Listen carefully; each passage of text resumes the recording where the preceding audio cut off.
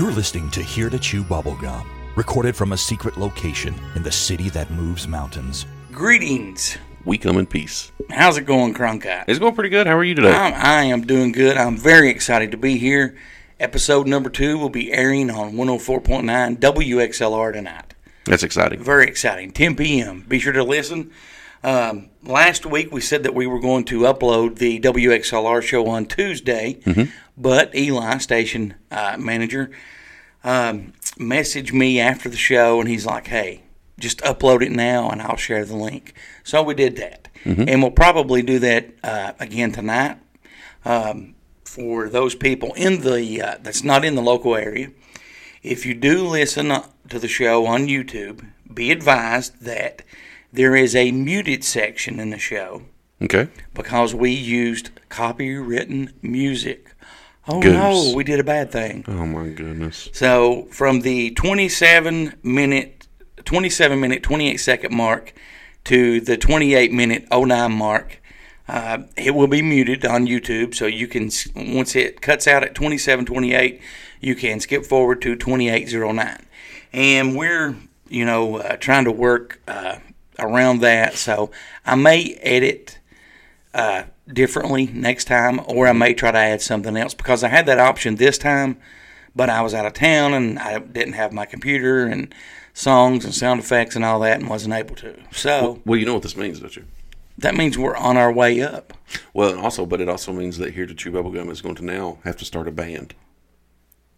What would the name of the band be? Here to Chew Bubblegum Rocks Out. Here to Chew Bubblegum Rocks Out.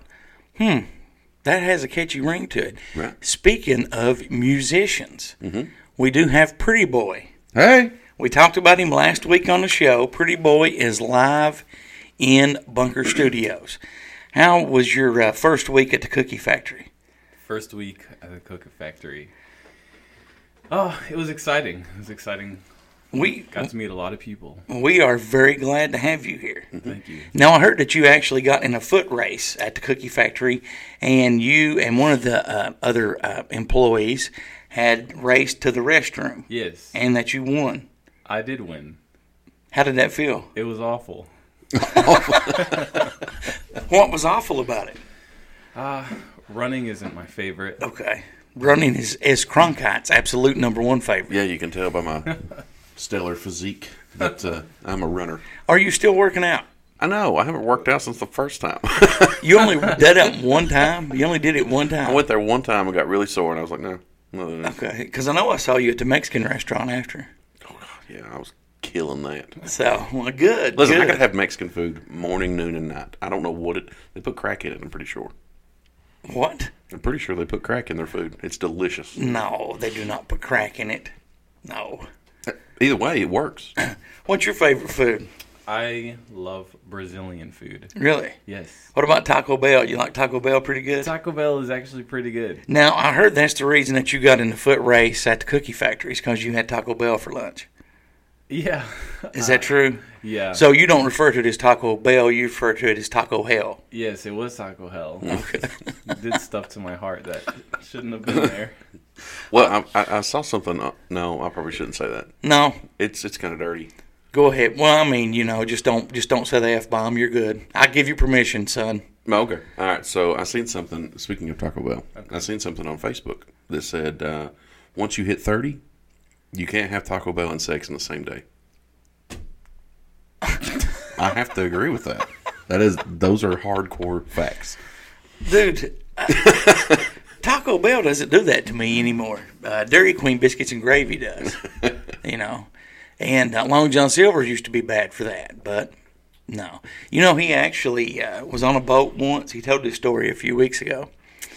He was on a boat. He had to drop a load. Well, not drop a load. That's something else.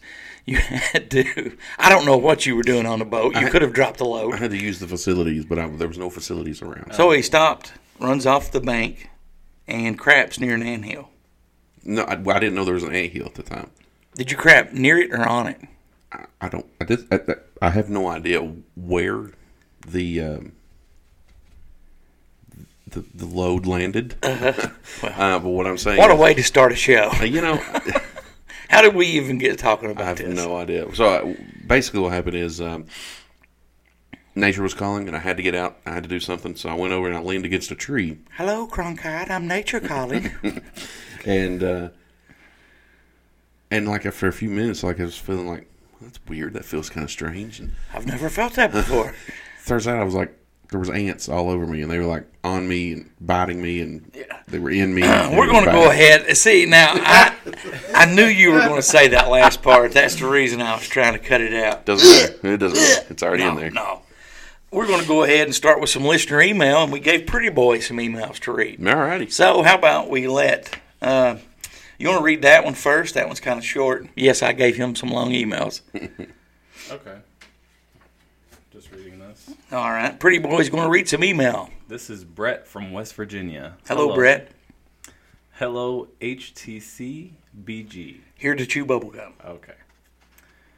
Great show last week. Elliot's articles was and always is great. I've listened since mid-January, and it seems like each week is better and better. You guys are great, Roswell. Brett, thank you very much. You have great taste. Absolutely. Do you want to go or do you want me to go? Sure, I'll go. Patrick from Florida says, hey guys, I wanted to share something with everyone here at Here to Chew Bubblegum and all the listeners of the show. Of course, you gave me the long one. Last week I saw a pulsating object high above Miami, about 45 minutes before sunset. It was stationary at first and then started moving to the southwest. It changed direction and headed... I can hear myself breathing. I can't hear you. I'm sorry. I can hear you moving the microphone. It was stationary at first, Okay. Goose, and then it started moving to the southwest. It changed direction and headed south, then stopped again, obscured by clouds for a short time, stayed in place until the clouds moved away. Then the object headed north and stopped again. It pulsated light for the whole time, and I lost sight of it after about 20 minutes of watching it. My first true UFO sighting. Wow. Congratulations, Patrick. Yeah, thank you very much, Patrick, for sharing that with us. Alpha from Ohio says, this may have been asked already, but can anyone at Here to Chew Bubblegum recommend a book on learning and exploring psychic abilities?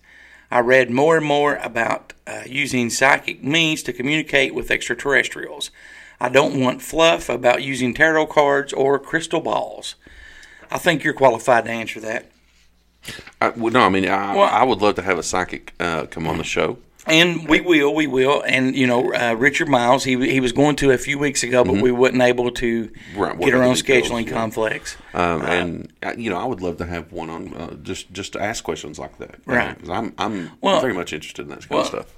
And you've studied Dr. Stephen Greer, and he does talk about how to. Yeah, so. And he talks about meditation and different things. I would look up Dr. Stephen Greer in the way that his most recent adventure, I don't know what it is, what he calls it, but I would look at that for sure, because that seems to be kind of what they're talking about. You want to go ahead with your next email there, Pretty Boy? Yeah.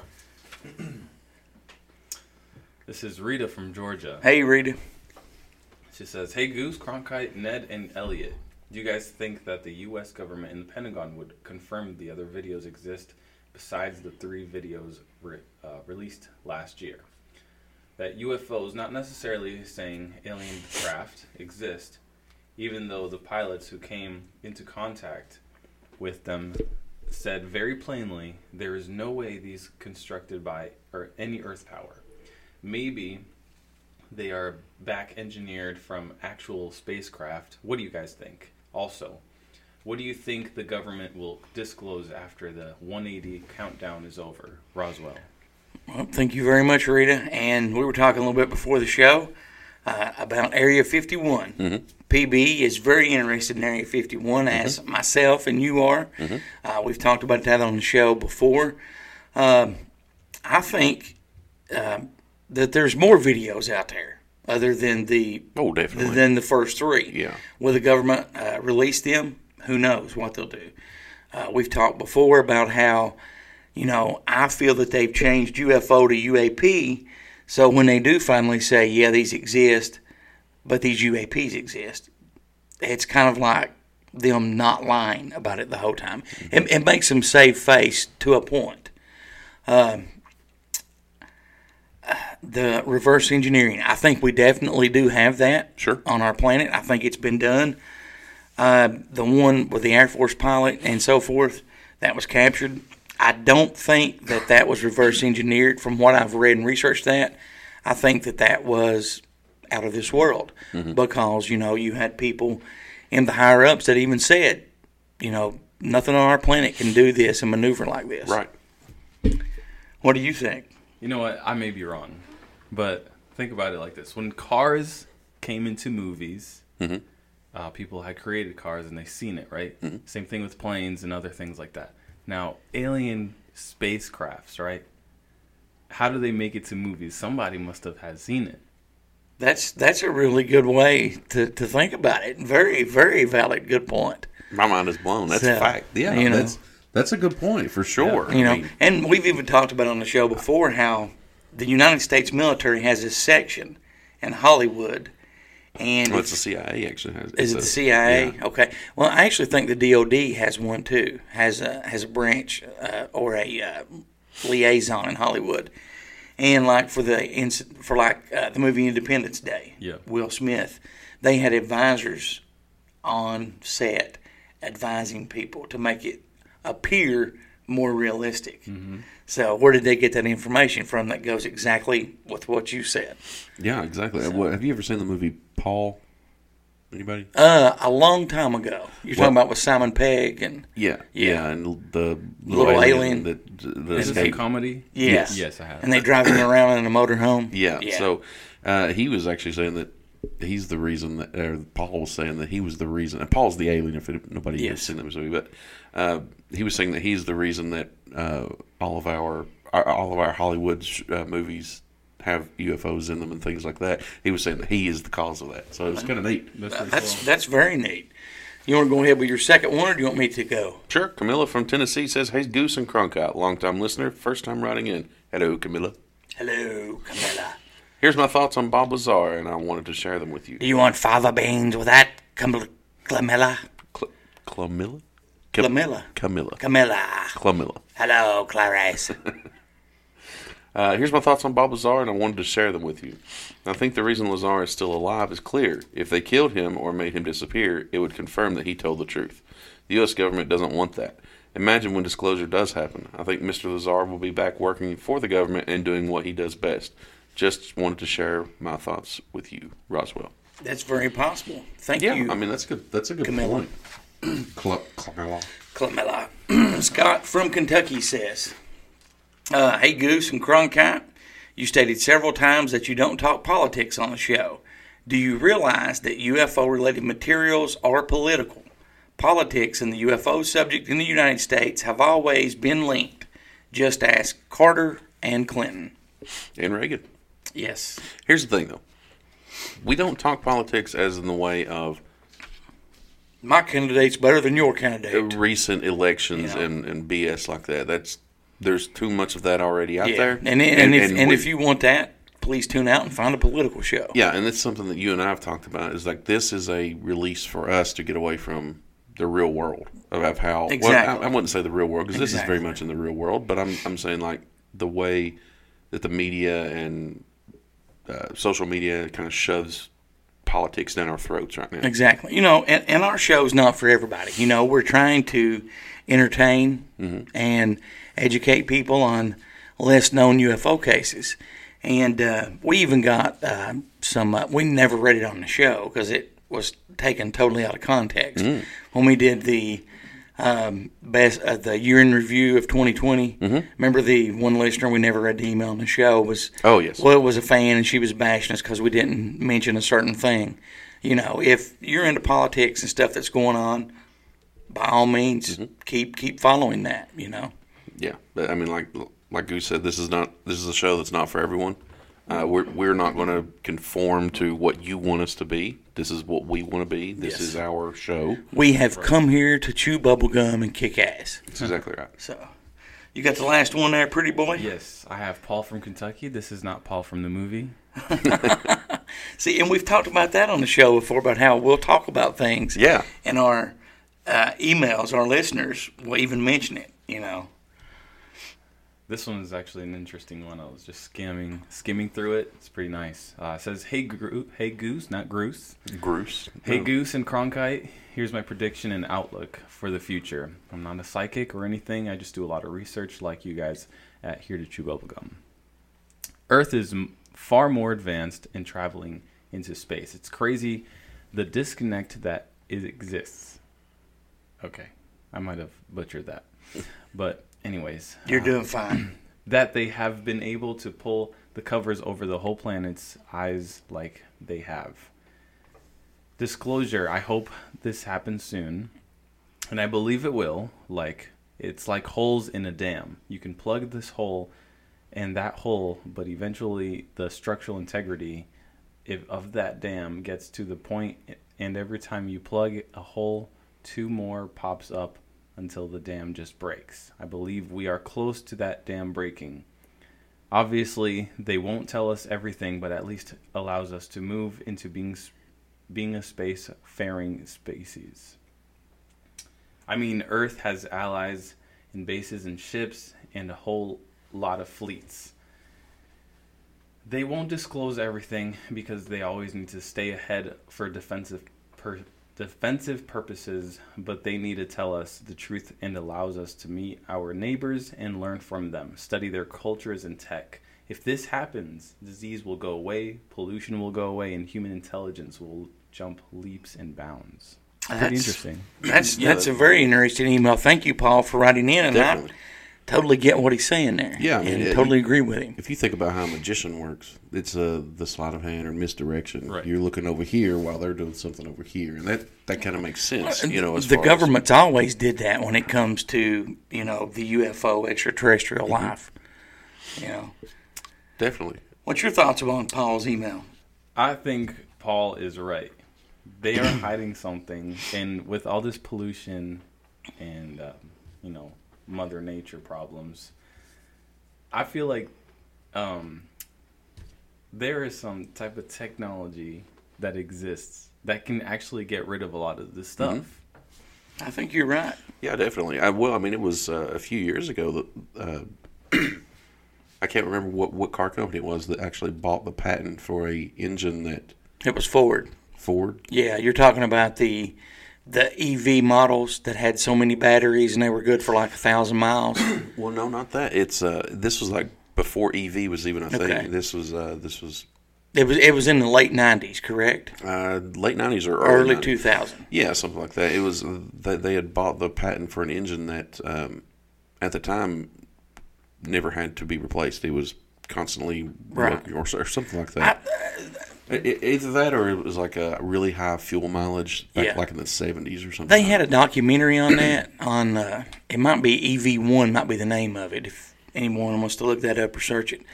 I only saw it once several years ago, and I think it was Ford because one of the guys wanted to buy his car from Ford, and I'm pretty sure it was Ford. And when his lease was up, they wouldn't let him buy it. And the inventor of that had since sold his patent to Ford. Ford bought it. Ford chefed it. Okay. So That makes sense. Well, I want to address something that I said a few minutes ago when I was a little heated.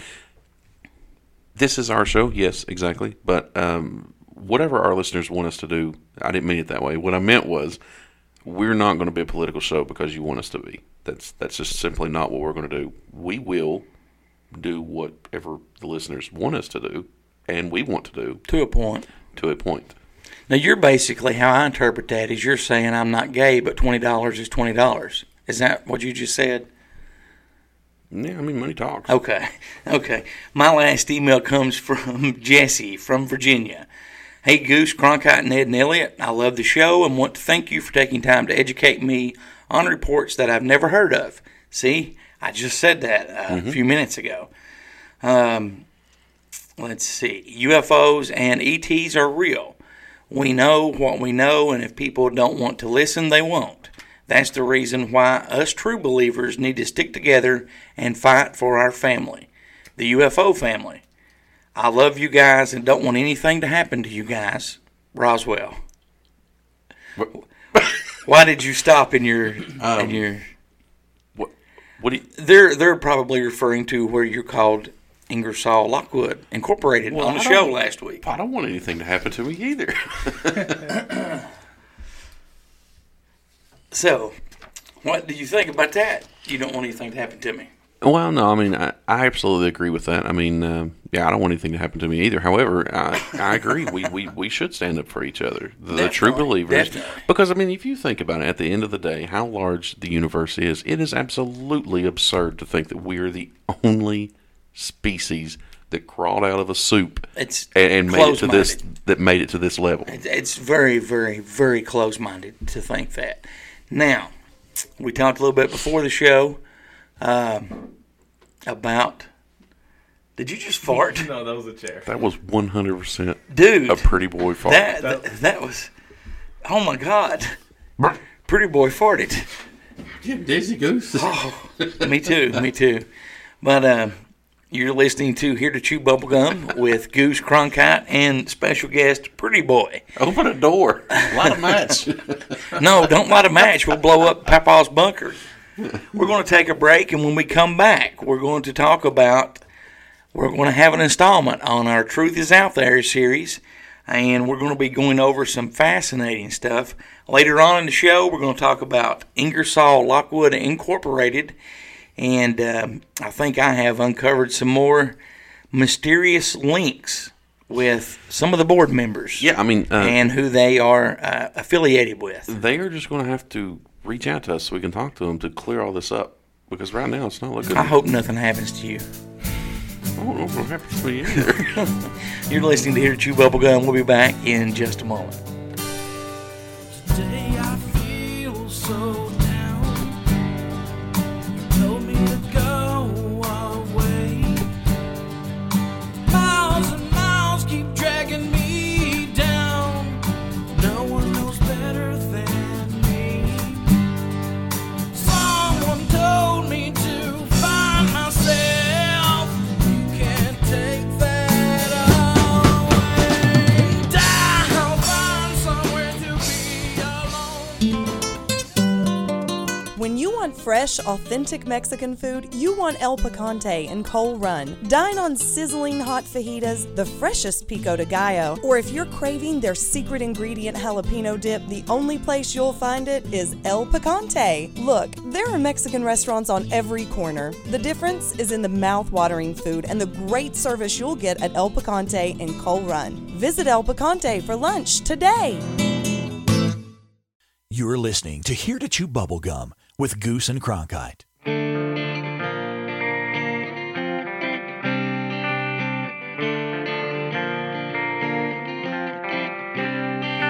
can tell how much this means to you by the way you move.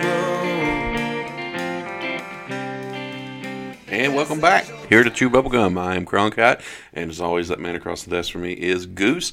Sitting at the end of the table in the big captain chair today is Pretty Boy. Pretty boy. We are very lucky to have Pretty Boy here with us. And it is a great show for you to join. Typically, our Truth is Out There series shows are longer than other shows. So that could be a blessing or a curse. It depends, on how you feel. What is that massive stack of paper? Did Stephen write us an email again? No, that is that is research, my friend. What we're going to do is we're going to have Truth is Out There series starting right now. We're going to take a break, after this. Mm-hmm. We're going to come back and talk about Ingersoll Lockwood Incorporated. And then segment 3, we're going to continue with some more Truth is Out There.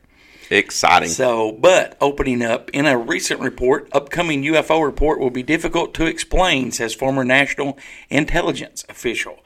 A former top National Intelligence official hinted that an upcoming government report on UFOs will include information that cannot easily be explained. He quotes, "There are instances where we don't have good explanations for some of the things that we've seen. And when the information becomes declassified, I'll be able to talk about it a little bit more," said former Director of National Intelligence John Ratcliffe. Ratcliffe said some UFO sightings have been declassified in the past, but a report to be released by the Pentagon and other federal agencies, let's hope the Navy's in that, will present more information to the American people. He also says there have been sightings all over the world. And when we talk about sightings, the other thing I will tell you is not just a pilot or a satellite or some intelligence collection. Usually we have multiple sensors that are picking up these things. The report is expected to be released on June 1st. Now, they have sensors that can pick up UFOs. So the way I take that is these sensors have been in place for quite a while. Mm-hmm. Star Wars. Project. Now, Star Wars was only. No, these sensors could be because we have a lot of junk in the orbiting the planet now. Yeah, we do. But I mean, how long have these sensors been up there? Exactly. You know, now if somebody says these are up there, so if any space debris falls, we'll tell somebody on Main Street to move to the right so they won't get squashed. You know. Yeah, true. I don't buy that. Well, they have sensors up there because there's stuff out there, and they know it. Because if you go back to one of the videos from the shuttle, and I think we've talked about this before, you can see an object coming in, and then you can see like a missile or something coming up, and the UFO takes off. Do you remember talking about that? I do, I think, a little bit. So, now, also, that kind of makes me a little happier. Like, I feel a little more comfortable now. That we have a defense system in place. Do we have a defense system in place, not only for hostile alien races possibly, but for the natural stuff, you know, like comets, asteroids, things like that, that could, you know, wipe out the planet. Well, I think if we ever have a comet or an asteroid coming to us, that Bruce Willis and his team will take care of that. Mm-hmm. Mm-hmm. Well, Bruce Willis is getting kind of old, so we'll have to... Dude, what is it? Old people are just as valuable as young people, older people. I mean, yeah, they're valuable. We just can't do anything physically. Well, you know, what Pretty Boy didn't tell you there in the opening is that when he was in a foot race to the bathroom, that I tripped the other guy. Yeah. So he could make it. Well, yeah, was it just because you were, like, having, like, a dementia moment and you just rolled out with and your it's vest, and it's not because I fell down. So your walker got away from you? I hope nothing happens to you. I hope nothing happens to me either. As long as I can outrun you and your tennis ball walker, we're good. You will never be able to outrun me. It's a fact. Come on, Jesse, let's go. Herbert, you know, Family Guy. Right. Yeah, Are you sure it was Herbert? Yeah. It could have been Tom Hanks. It could have been It's not Tom Doodle. Hanks. It was probably... It's not Tom Hanks. What's your take, Pretty Boy, on the report that's going to come out on June 1st? Oh, I'm excited to hear about it. I am too. But I feel like they're going to cut some things out. You think so? Yes. They could redact some stuff. Now, we never asked him. Have you had any experience or anything? Have you seen anything or? I have not seen anything, but I have heard of people that I know that have seen things back home. Now, and you can tell when somebody's being totally legit because there's an excitement. Yes. You know, and you can tell versus somebody that's made up a story of a sighting or an abduction. You know, just by listening to the way that they talk and they explain the story.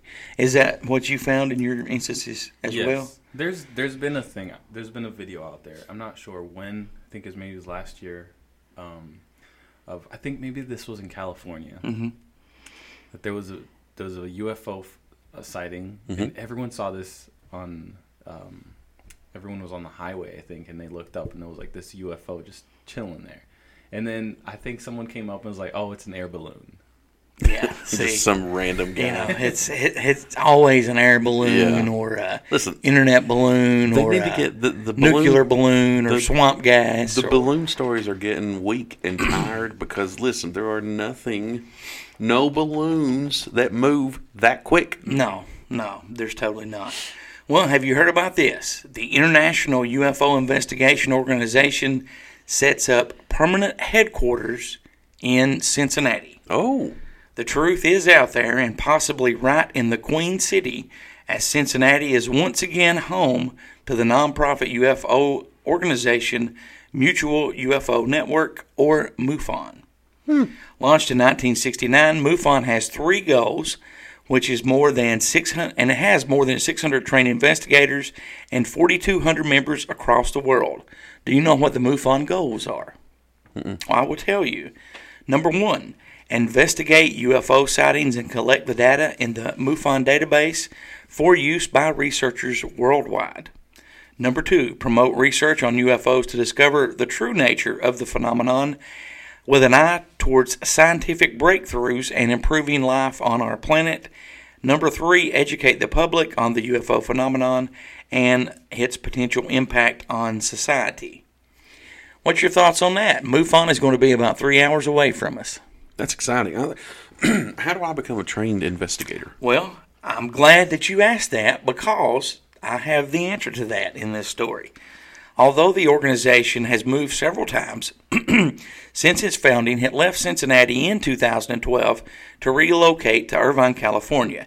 Now its board of directors has declared MUFON is permanently returning to the Queen City, Cincinnati, and setting up near the airport.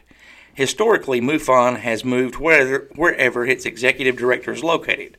Current executive director David McDonald is based out of Cincinnati. McDonald also previously served as the director, hence MUFON's former stint in the city. The article goes on to say that the Wright-Patterson Air Force Base is 45 minutes away. There are quite a few sightings in the tri-state area, and it's the home of the most famous UFO pioneers in the world. Lynn Stringfield is that pioneer. He said MUFON is actively recruiting more UFO hunters and has a spot on its website where the public can report UFO sightings. Sorry. There's also information on the website where you can sign up to be a MUFON member. So that answer your question? Yeah. If there are any MUFON people who listen to our show and you want Goose and I to be investigators, please reach out to us because that would be so cool. Definitely. Now, how can people reach out to us? We forgot to mention that in the opening part. Are you talking about you and I? Yes. How they can reach out to you and I? Yes. How does people contact us? Well, they can call, text, leave a voicemail 606-373-3396, or always email Cronkite at heretochewbubblegum.com or Goose at heretochewbubblegum.com. You can also reach our generic email heretochewbubblegum at yahoo.com and reach Ned or Elliot by simply putting attention Ned or Elliot in the Pretty Boy line. In the subject line, you can also reach out to Pretty Boy the same way. Yeah, definitely. You can definitely tell. I was trying to work it into where I could say Pretty Boy or Ned or Elliot, and I was like in the Pretty Boy line. So I apologize for the Pretty Boy, Ned, and Elliot. You can call him Pretty Boy or PB or PB. PB. You like PB I like better? PB. Pretty All right. Boy is more formal. It is. You're right. So at PB. PB fancy PB at fancy festivals or conventions or things like that, we'll simply call you Sir Pretty Boy, and on the radio show we'll call you PB. Got it. All right. Okay, moving on in the Truth Is Out There series. Some recent MUFON reports. On February 16th of this year, case number 113663, Suzanne, Mark, and Tyler were on vacation in Colorado. Suzanne claims to have seen a dark object reflecting off the moon in Divide, Colorado, approximately 60 miles south of Denver. Colorado Springs is the location of the U.S. Air Force Base and the U.S. Space Force Academy. Peterson Air Force Base is also located nearby and adjacent to the Colorado Springs Municipal Airport. Colorado Springs is also home to the North American Aerospace Command, known as NORAD, and the Space Force's 21st Space Wing. While taking pictures of the moon, Suzanne zoomed in on the dark object, which appeared to be a small triangle-shaped object, which was silhouetted by the moon. She indicated in her report that the moon was at a 90 degree above the horizon and it glowed and left a trail or cloud. Her initial photo is on the MUFON website. The duration of the observation was for 1 hour, and the object was a definite triangle or arrowhead shape. And for more information on that, you can search MUFON Case 113663. What's your thoughts on that? Pretty exciting. You know, pretty exciting. That's it. I'm sorry, I've uncovered something else in the Ingersoll Lockwood stuff, and my attention was on it. I was so sorry. Can you read that story again? No, you have to go back and listen to the show. Okay. So, all right. So you uncovered some stuff. Well, we're going to talk about this coming up in the next segment. You just now uncovered some stuff? What I was doing was the next segment. I was simply, while you were reading your segment, I was skimming through my segment.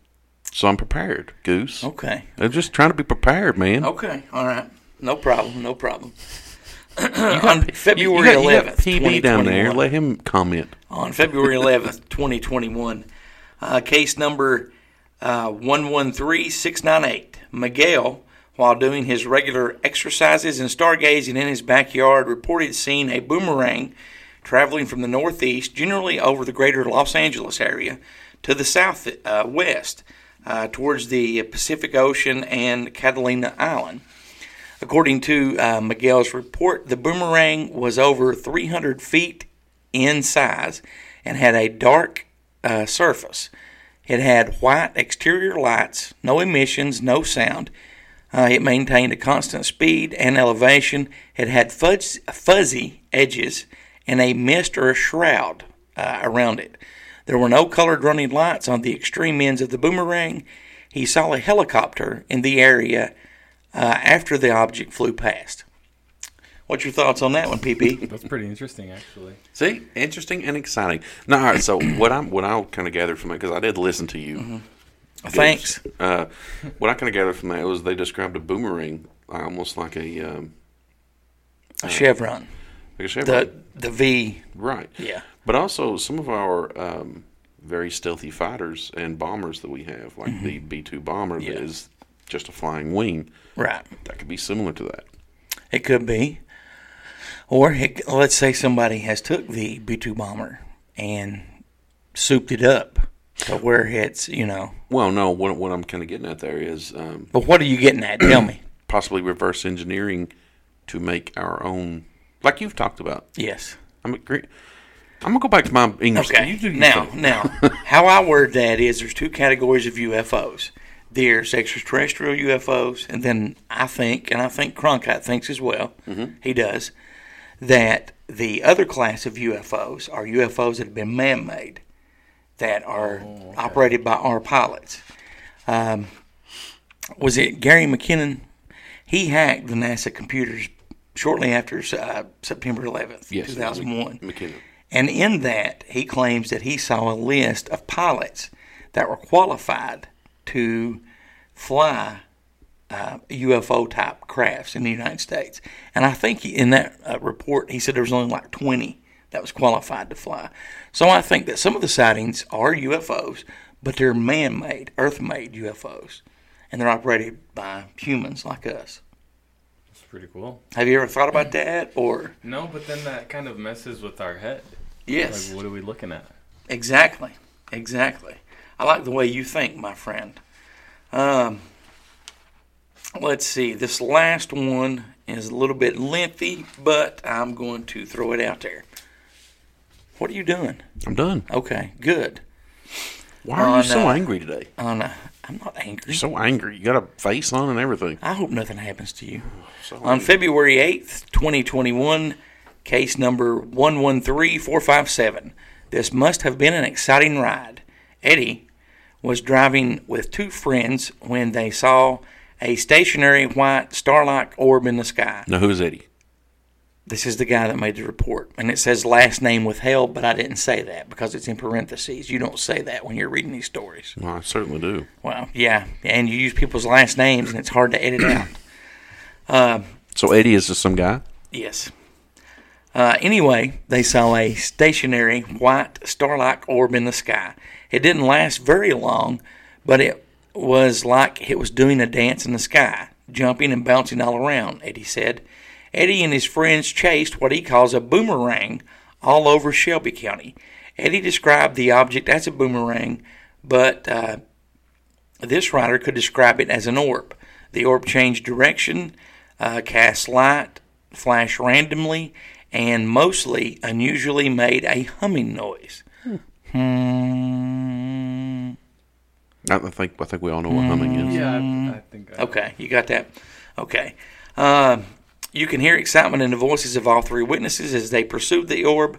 Apparently, the orb would slow its speed so that Eddie and his car could keep up. So the UFO was playing with him. On this MUFON case, Eddie said that it initially hovered, ascended, and moved around wildly. Viewing the videos, the orb was jumping around from corner to corner, changing colors. You can see white, gray, green, and red in the videos and images on this case. Sorry. Eddie also claimed that it was blue, blue-white, and yellow-orange, constantly transitioning from one of the colors to the other. It also transitioned from green, white, red. What do you think about that? Sounds very similar to the lights we've seen. Yes, it does. This object also had fuzzy edges, blinked, pulsated, and glowed. The estimate size was 10 to 30 feet in dimension. It appeared generally at 50 degrees above the horizon, and its lowest altitude was treetop level.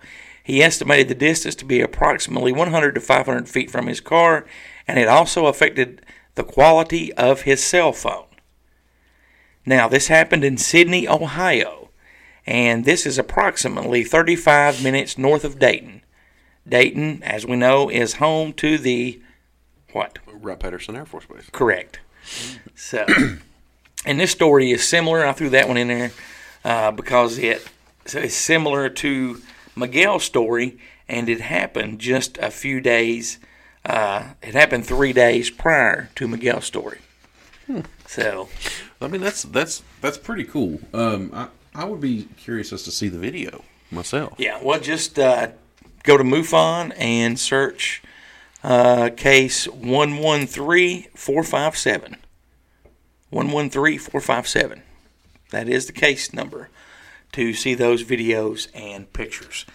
We're going to talk about one more thing, and then we're going to take a break. And let me get something to drink here, so keep the audience entertained. Sure. You two. Yeah, absolutely. So, talking about some of these recent MUFON stories there, PB, what do you think about them? I don't really have a saying for it. I'm just trying to soak it all in. Mm-hmm. Well, now coming into just kind of hanging out with us today, like, what did you think that there was this many reports and things like that? Absolutely not. Yeah, because it's almost like whoever's controlling the media or the narrative or whatever is kind of blocking this stuff out. Yes. Very crazy. Thank you very much. Are you hydrated? Yes, I'm hydrated. Okay. An ex-United States Air Force captain says UFOs hacked Malmstrom Air Force Base nuke system and deactivated 10 missiles. Have you heard about this? Mm-hmm. We actually talked about it. Well, we didn't actually talk about it, but I said that there was a story similar that we wanted to talk about like this. Since 2020, the number of UFO sightings has increased in many locations in the United States. The most recent statement on upcoming UFO reports by the former Director of National Intelligence, John Ratcliffe, surprised everyone, and we talked about that earlier in the show. He said that some of the UFO sightings are hard to explain. Some officials are worried about the continuous spotting of UFOs over military bases. Is there any possibility that the military actions are controlled by these UFOs? Not so long ago, former U.S. Air Force Captain Robert Salas believed that UFOs are real and they do interfere in the military's nuclear program. Now, we've talked about on the show, you have a lot of sightings close to military bases, nuclear sites, nuclear power plants, and bodies of water. And this supports what we've stated before. A 30-year-long investigation by UFO researcher Robert L. Hastings has revealed shocking information about the concerns and connections between UFOs and nukes. He's interviewed more than 50 officials of the U.S. Army, ranked from nuclear missile launch and targeting officers to missile maintenance personnel and the Missile Security Police. According to him, the UFO activities over the U.S. Army bases have occurred and been occurring since 1948. What happened in 1947? The Roswell incident. There you go. His sources told him that mainly the UFO incidents occurred at the Malmstrom, Minute FE, Warren, Ellsworth, Vandenberg, and Walker Air Force bases between 1963 and 1996. Other sources were stationed said that B-52 nuclear bombers were based during the Cold War. That's where these ships were based out of. Mm-hmm. One incident mentioned by Captain Sellis took place on the morning of March 16, 1967. He was at the Malmstrom Air Force Base in Montana in an underground capsule when he was told by security forces that a red glowing object had been seen at the front gate of the base. One of the airmen was enjoying the clear morning sky when suddenly a star appeared from the sky moving in a zigzag manner. Well, first, that's not a star because stars do not move in zigzag manners. This is actually the same story that I was trying to I was going to tell you about. This story that happened in the 60s. This is the very one. Well, then why didn't you tell us about it? This was just released earlier in the week. This was not. Yes, it was. It wasn't. I can pull up. It was like March 25th, I think, of 2021. I watched a documentary on it. Oh, boy. Like 2 years ago. I watched Sesame Street, too. That don't make me Mr. Snuffleupagus. That makes a lot of sense. That you What? watch Sesame Street still. I didn't say I watched it now. Well. Anyway, this report goes on to say that... I think he got a little offended by that. Yeah, I did. No. He goes, I didn't say I watched it now. Good. I didn't get offended by that. Dude, it's comedy. You got your offended You have to face laugh on. and You have go your on. offended face on. I hope nothing happens to you. Anyway, one of the airmen reported to Salas what he'd saw, and he told him to keep an eye on the lights. Firstly, it did not concern Salas because he thought maybe his colleagues were joking. Sometime after, he called the control tower and was shocked to hear them frightened and shouting as they were watching a UFO hovering outside the front gate. I really can't describe it. It's a glowing red object. What are we supposed to do? Make sure the site is secure, and I'll phone the command post. And that is what Salas instructed them to do. Mm-hmm. And again, that happened on March 16th, 1967. Well, and that story goes on to say that that whatever phenomenon or craft or whatever actually went or made the nuclear missile that was in the... Yeah, it made 10 deactivate. Yeah, it was going crazy. Yes. Like their computer system was going nuts. And I think they even said that it started to... like it started down the countdown process, like they were going to launch, and then it shut everything down. It was wild. So you think the UFOs were just messing with them? Yeah, I think they were just destroying those things. What do you think about that? I actually completely agree with Cronkite that they were destroying the servers. Mm-hmm. See, Cronkite's got some ideas and stuff. So you two are going to like team up on me, correct? Mm-hmm. That's how Yeah, this is what's going to exactly. happen. You know, when you said You even laughed when you said that. when you said I really hope nothing happens to you, I had a flashback of what was the lady's name that wrote the email? The one that earlier that we read, I've dropped it. I can pick it back up. No, that's fine. I just had a flash that she was sitting there typing. She, God, these boys, they're just so nice and they know it. I hope they don't get murdered. What's this website called? I could go check it out. Ingersoll Lockwood Incorporated. Because I don't feel like it's military. No, it's not. It's definitely not military. It's affiliated with military, but it only like a you have to have special clearance as too. a business consultant. Okay. Kind of military stuff. Like they're involved. More than that. Yeah. Well, I mean they're involved heavily with the military. They're not military though. Okay. They're a private there's no company. crime to be committed. No, I mean because you are a U.S. patriot, you have every right to go look at that Just website. Check it out. Right. Exactly. Exactly. I'm gonna check it out. And you even called them. Do you want to try to call them again? Do you want me to call him again? Well, not right now because we're going to take a break. Okay. Well then, yeah. So I'll call him again. But you want me to give we're him my going phone number to again? no, Okay. no. That was funny. I'm surprised we didn't get any emails on that about how funny it was. You almost gave your personal cell phone number out. Well, listen, I was caught up in the moment. Caught up in the moment? Mm-hmm. I didn't realize I was so comfortable around this microphone stand that you gave me that I just couldn't. Good. I just didn't realize I was on the show. Good. And that's the way it should be. But we're going to take a break. We're going to have Elliot's articles, a new Ned said, and then we're going to come back in segment 2 and dive a little more into Ingersoll Lockwood Incorporated. You are listening to Here to Chew Bubblegum on the Here to Chew Bubblegum podcast. With Goose, Cronkite, and PB. We'll be right back.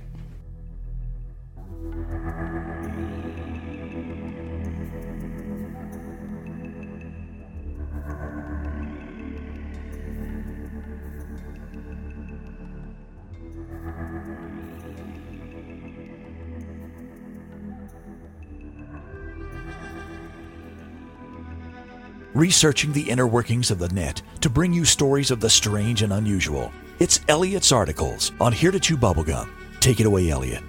Good morning, good afternoon, good evening. This is Elliot from Elliot's Articles on the Here to Chew Bubblegum podcast.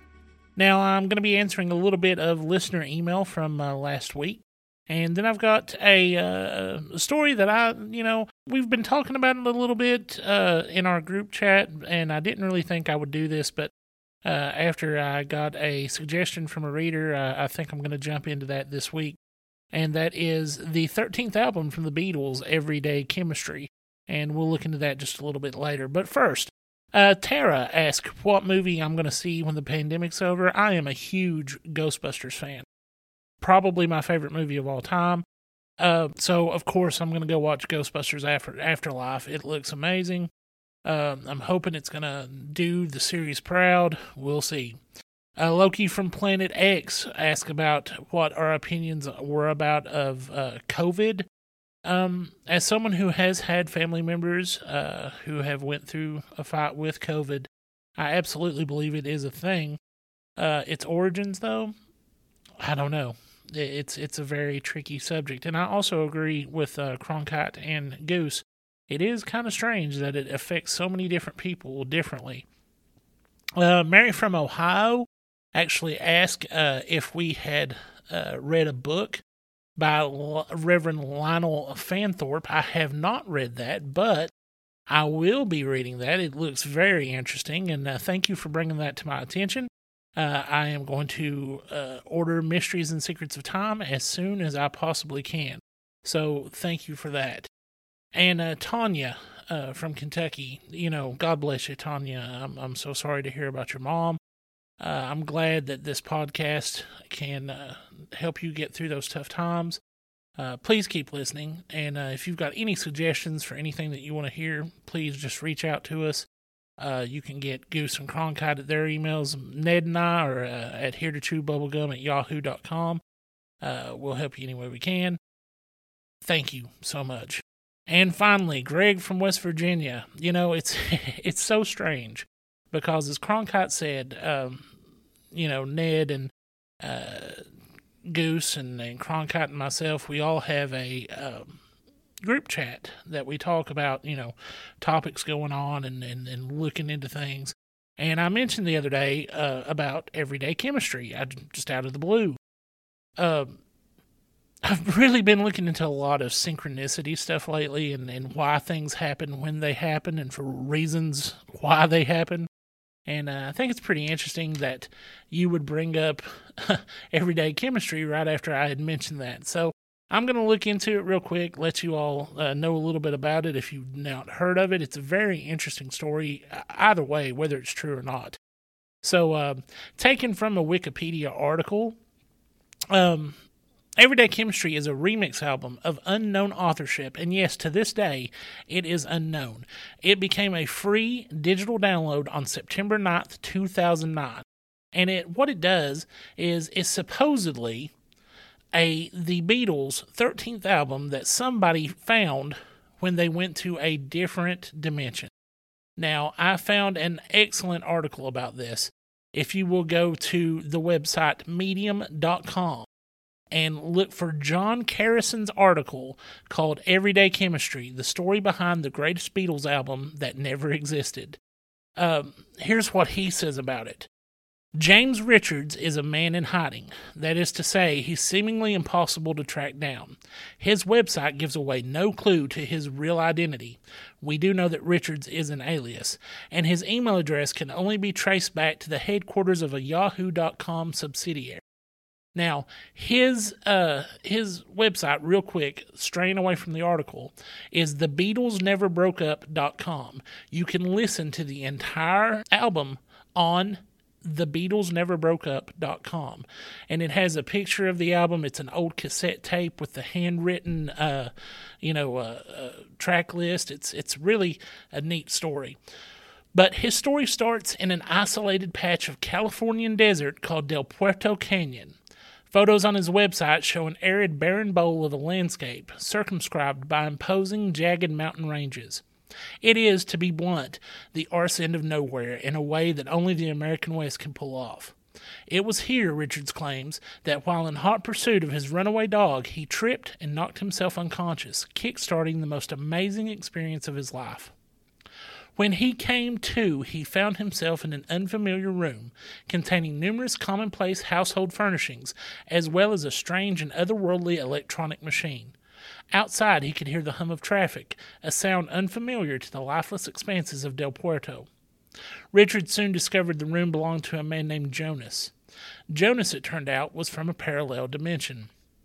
Now, the account on Richard's website goes on to explain the concept behind this rather unusual occurrence as a kind of trans-dimensional tourism. You've probably not heard of that, and it doesn't exist here, and only in the other here. So think of Club 18 to 30 Holiday, but instead of ending up in Magaluf, you find yourself in an alternate reality. And instead of suffering the legroom deficiency of a budget airline, you face the prospect of teleporting straight over a cliff edge, or maybe onto a train track, or into a gigantic IKEA. This horror aside, according to the article, existence hopping is a fairly commonplace pastime for the residents of Earth, claims Richards. The other Earth, that is. And it was during one of these trips that Jonas stumbled across the failed dog walker and decided to take him back to his own universe so he could bandage his head. In an increasingly unbelievable recollection, Richards goes on to describe the intricacies of this alternate dimension, a collection of sci-fi tropes that, when boiled down, can be summarized by two earth-shattering differences between this world and ours. Firstly, the ketchup there is purple. I know, I'm as amazed as you all.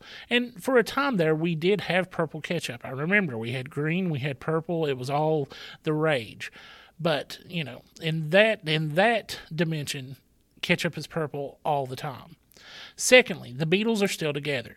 This, he testifies, is how he happened upon and stole from the bedroom of his rescuer the Beatles album that never existed, what we call Everyday Chemistry. Now, the problem with trying to debunk a story about a parallel universe is that it is, in its very nature, impossible.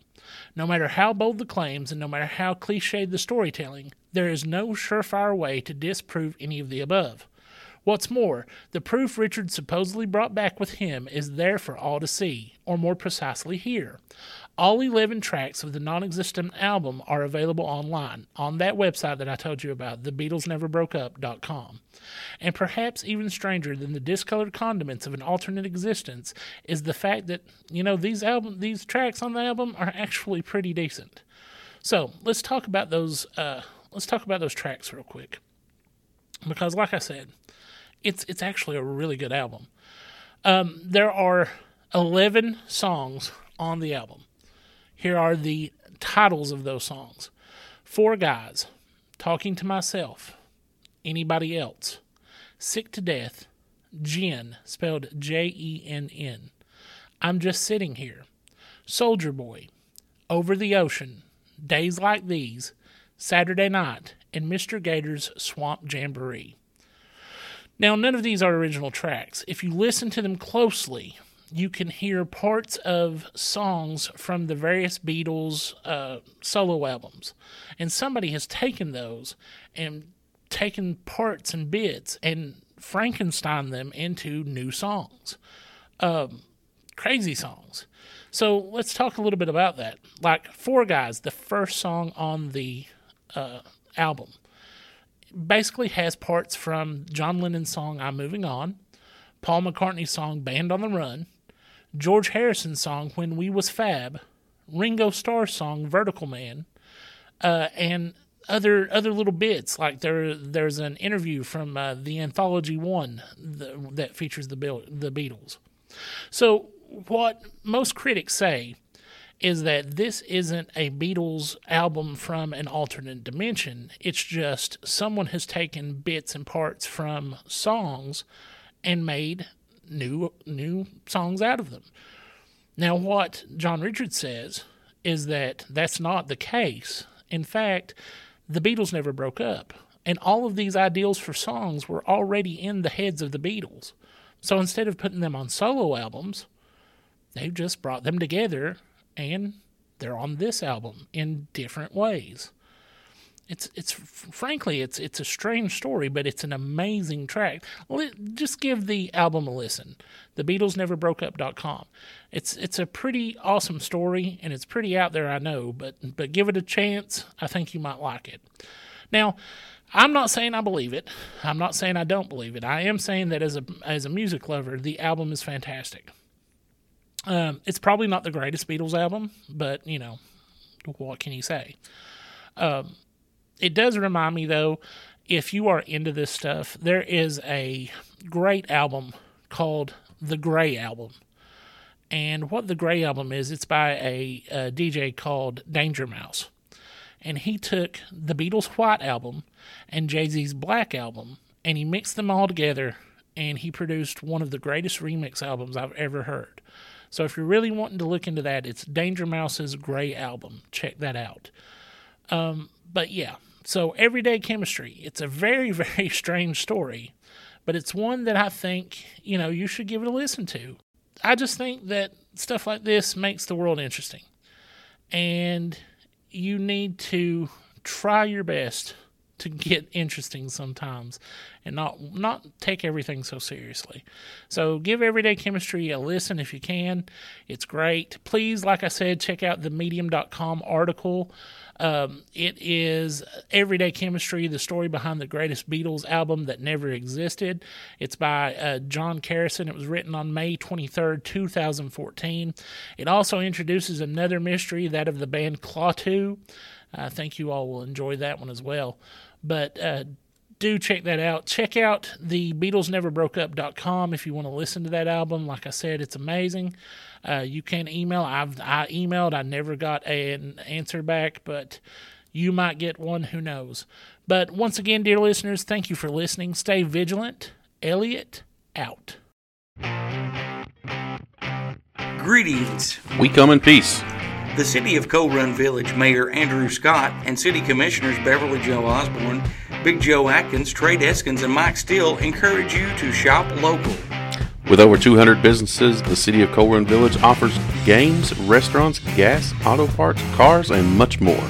You'll find all of this and more in the City of Coal Run Village. Shop local and shop often. It's now time for Ned Said on Here to Chew Bubblegum. Vampires can't eat garlic bread.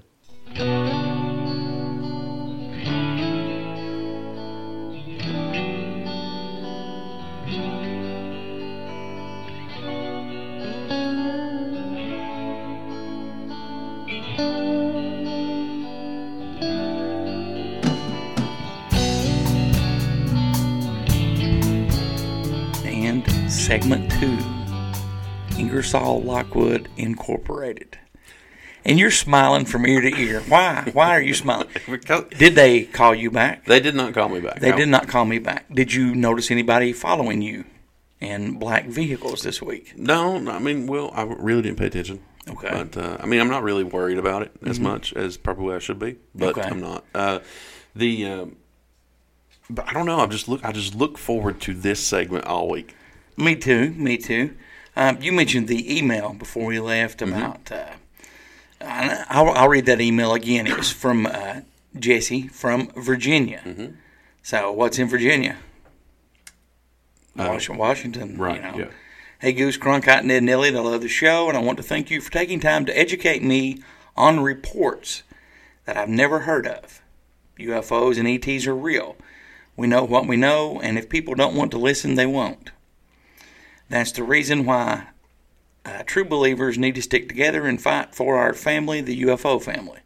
I love you guys and don't want anything to happen to you guys. Roswell. That's what I'm saying. Jesse just sitting there writing these poor guys. I just hope they don't get murdered. Reading that again as we're getting ready to stop this segment, and it's from Virginia. I wonder if it's somebody on the inside from Ingersoll Lockwood Incorporated. It could be. Did you get the email that I got this week? Yes, from Terry. Mm-hmm. Okay. I have not had time to dissect it. We've talked about it a little bit. I think there could be a hidden code in that email. Really? You think so? Yes. Why do you say With some of the wording, how there's spaces in some of the words. Mm-hmm. And I've not had time to dissect it, but I will before next week's show. Would you like me to read the email? Yes, please read the email. It says, you are so close. Ingersoll Lockwood is only a symptom. The ink and black is still around. The form is different. Your discussion was close. What were the discs searching for? The train interrupted. Something is loose in your part of the woods. Hellier was home to some, but not all. They are watching. And, like you said, the way that it's written... There could be a code today. Yes. It is spaced out. So certain words are spaced. Yeah. And not by space between words and words, but like spaces in the center of the spelling. Well, take like the first three that are spaced out and see if it is going to spell anything. You, Ingersoll. Let's see. You. Discussion. So, no, I mean like the first letter that's spaced out. What's the first one that's spaced out? Y. Y? Yes, okay. the letter Y. Okay, and then what's the second one? It is... Well, the next word is Ingersoll. Okay, but what's the next letter that's spaced out? N. Okay, so Y-N. Yes. What about the third one? E. Y-N-E. I don't really spell anything, does it? Y-N-E. The fourth one is T. Y-N-E-T. Yeah, Maybe there you go. Write those down. To something. Yeah, it could be an abbreviation to something. See, now he's clicking there. He's talking about how I was going to dissect it, and he's writing it down. Y-N-E-T-Y-W.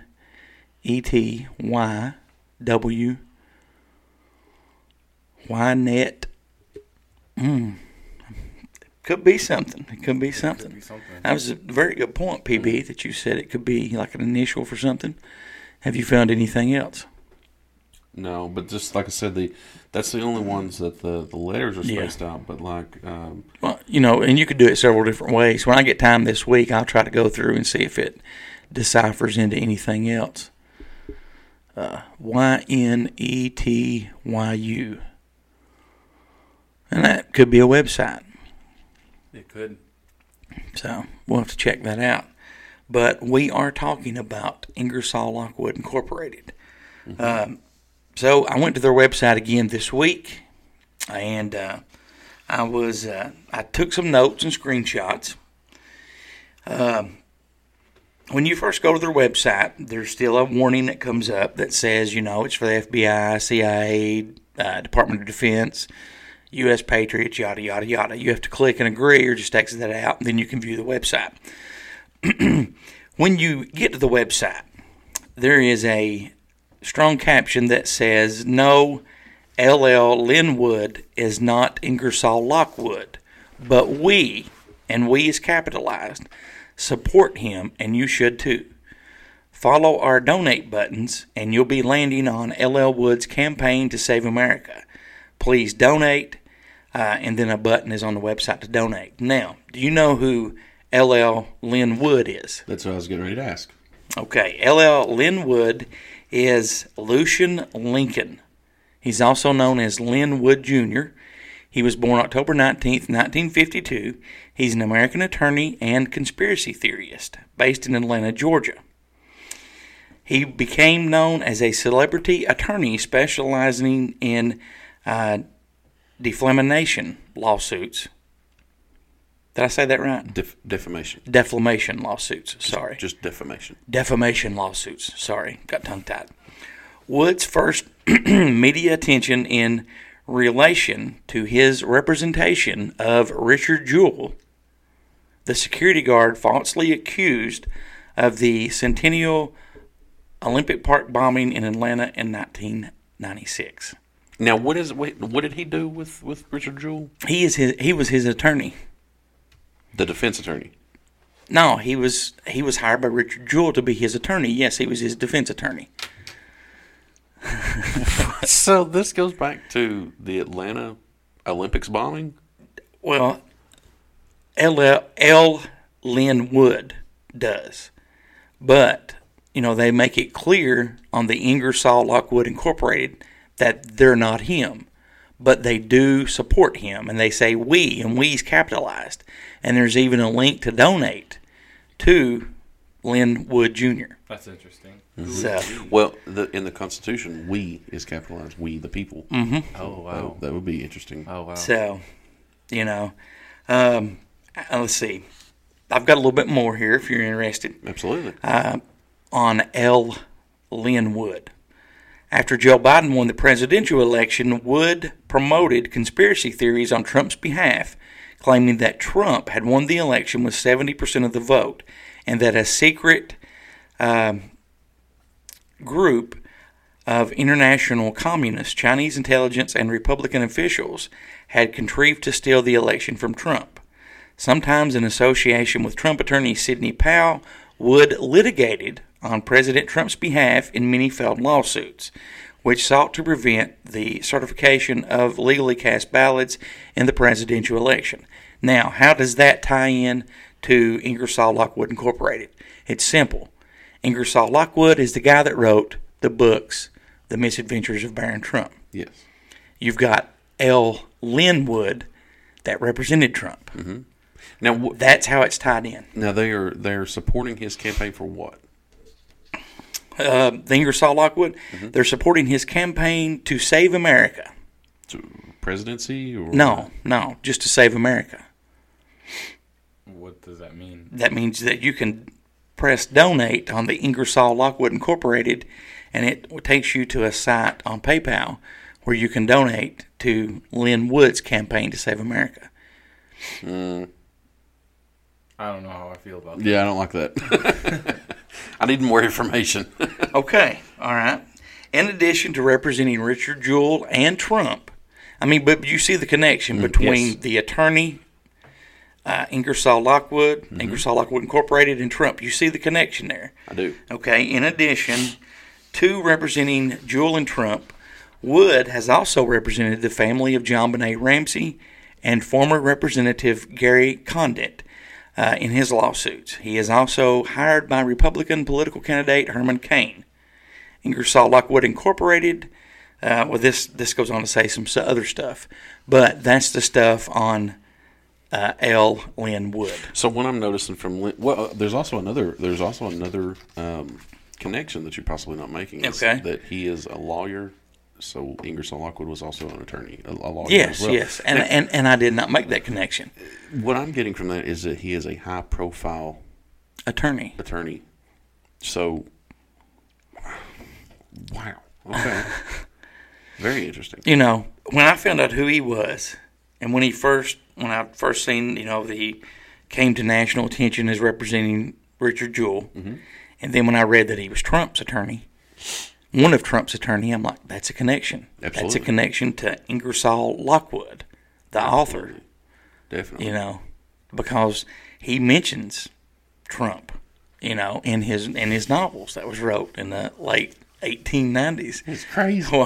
You're crazy. You're like a fat kid looking at a piece of cake right now. I am a fat kid. There's a honey bun over there. Would you like me to kind of go with mine a little bit? Sure. So I didn't kind of go. I know you've got some more information on the people. And on the website, I have a little bit more information. Okay.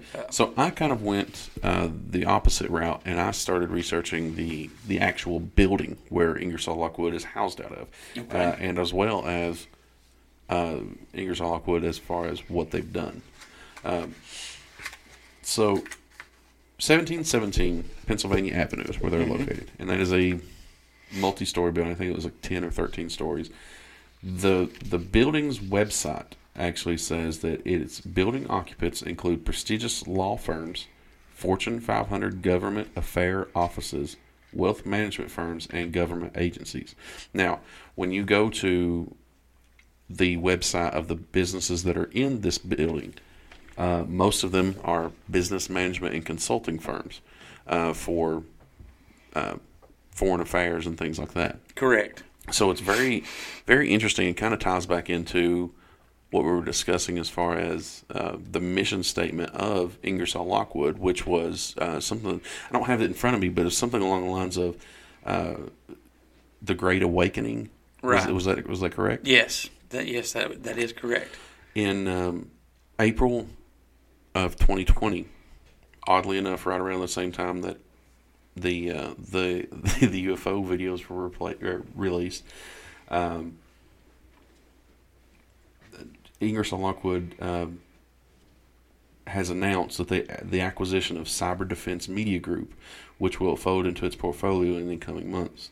Nothing is how CDMJ operates will change, with the exception of continued growth and additional focus on American exceptionalism, while we help spin out additional platforms for the global commercial and international sectors in the coming months, said James Gorman, Vice Chairman of Ingersoll Lockwood. This is an incredible time for us, and I'm especially excited to be able to help other divisions of Ingersoll Lockwood as they solve complex problems in different market sectors, including cybersecurity, healthcare, critical infrastructure, big data, AI, and space. This also gives me a chance to help cross-pollinate activities and investments that we're doing in Stony Lonesome Group, where we focus exclusively on investing in U.S. military veteran-run startups, said Gary S. Milifsky, Chairman and CEO of Cyber Defense Media Group and publisher of Cyber Defense magazine. So what I'm noticing here is the major things that are happening right now in the world. Mm-hmm. Space travel. Yeah. Cybersecurity. Correct. AI. And, of course, healthcare, because we have a pandemic. And so they set up in that location last April, correct? Or that's when they became the Cyber Defense. Mm-hmm. Well, no. Cyber Defense Media Group existed before. Right. Ingersoll Lockwood absorbed them. Okay. And Cyber Defense Media Group's on their website says Global InfoSec Knowledge Platforms awards magazine, radio, TV, and much more. So they are a large, very large media group. Yes, they are. So we know that a lot of things are controlled through the media, through magazine, through social media, which are on the internet. Everything is on the internet. They now have the ability to control. Right. Well, that is fascinating. I did not make that connection. The rabbit hole gets deeper. Indeed.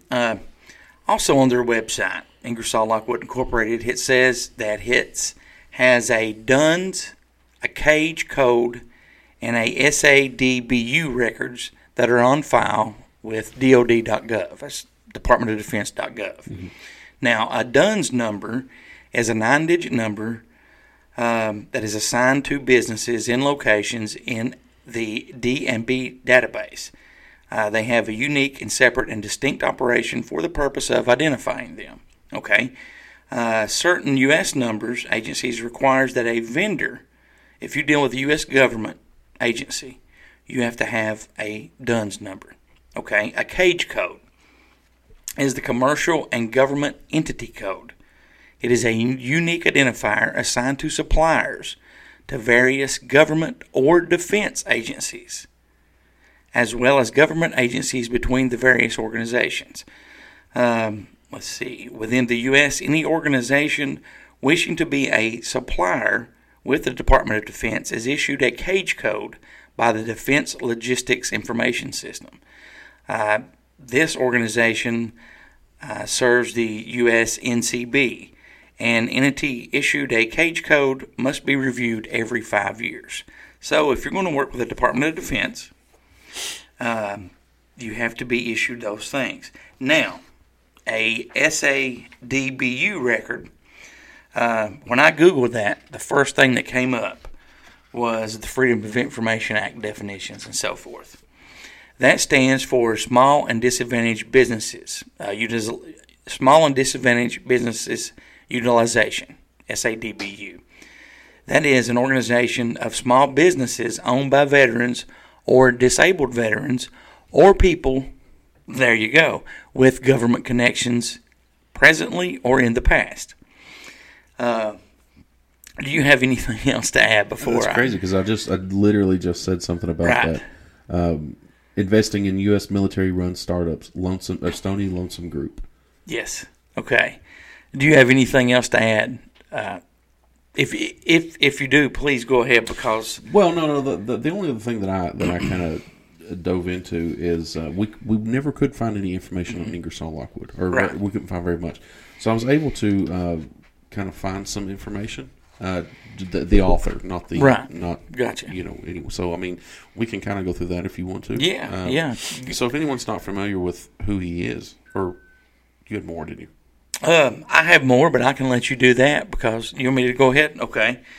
Now, on the Ingersoll Lockwood Incorporated site, it has a list of the board of directors. Mm-hmm. So I did some background on each of the listed board of directors. Mm-hmm. Ned's came in and he's shaking his head no, he wants no part of it. Well, I could hear his phone over there dinging like crazy. Put it on silent. Stephen G. Samuels is the United States Department of Homeland Security founding member and chairman.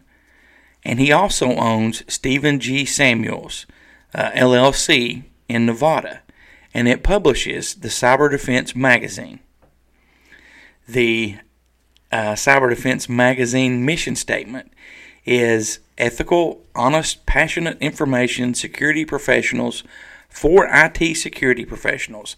Our mission is to share cutting-edge knowledge, real-world stories, and award on the best ideas, products, and services in the information technology industry. Now, you named off radio, TV, internet, magazine. That's all information. Mm-hmm. Now, the Cyber Defense Magazine is currently still published, and it's owned by Stephen G. Samuels, LLC. Okay, the second guy, the vice chairman, is James Gordon. He's retired from the U.S. Navy. He has a background in environmental science, teaching/testing, and program management. Okay. The third guy on their website as board of directors is retired U.S. Army James Hess. He is a director. Almost no digital trail. Couldn't find anything on him. Nothing at all. Very interesting. Okay. So his name is James Hess? James Hess. James Henderson, Department of Defense Consultant, active. So he currently works at the Department of Defense, and he's also on the Ingersoll Lockwood Incorporated Board of Directors. He has management control systems. He's a consultant with over 36 years of experience in projects, business, and system managements with government and industry, specializing in earned value management system, developed and implementation. Recently retired from the Department of Defense, so he's recently retired. He performs consulting services for industries in all phases of management. From January 2003 to June 2007, guess where he worked at? NASA, the Kennedy Space Center. He helped them promote and enhance disciplined project management, contributing proactive to the realization, development, and implementation of NASA's EVM policy and process, including the process of evaluation leading to EVMS. We get giggled about. With the approval, PB farted again. I see. Leading with the he was in a project at NASA where he also worked on in their jet propulsion laboratory and helped develop that. Now, January 2003 is about 18 months after Gary McKinnon hacked NASA computers. Okay. and they started building back up stronger, ways to them not get hacked. Sure. He was there during that time. Plus, he also helped on the Jet Propulsion Laboratory project.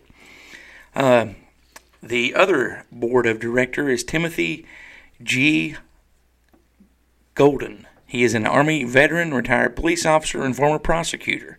He is an attorney and has sworn to protect and defend the Constitution as a soldier, a police officer, and now an attorney for those accused of a crime. He's all on the board of directors. Now, this last one, I'm sorry, hit my microphone there. Ridiculous. Yeah, you've done it the whole show. Now, this last one, Paul Hempill, U.S. Army retired. He's an active board member at Ingersoll Lockwood Incorporated. This may not be him, but to get their background, I had to sign up for a LinkedIn account because, You're just getting further into this was not available, so I had to sign in and create a LinkedIn account. But here, wait a second.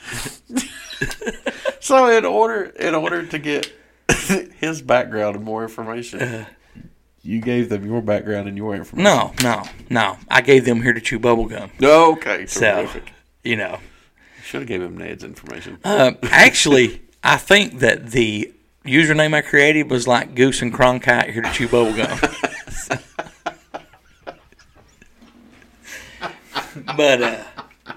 But it's a funny story. While I was searching these guys, each one that I would search called you. No, Oh. It would have recommended searches, and they were in order about who I was going to search next. Really? On the LinkedIn side. Now, on this Paul Hempill is in the U.S. Army. He's actively retired. He's on the board. There was only one there. And this may not be the right one because, they said he was an author, a speaker, and a vet. And he does a lot of social and emotional growth talks on students, teaching them the approach to American history. I think this is the right one because Ingersoll Lockwood, is history. You learn about him from history. Not a whole lot, but, what you can find, there's some there. I'm sorry, he wasn't the last one. Al Fulcino is a U.S. patriot.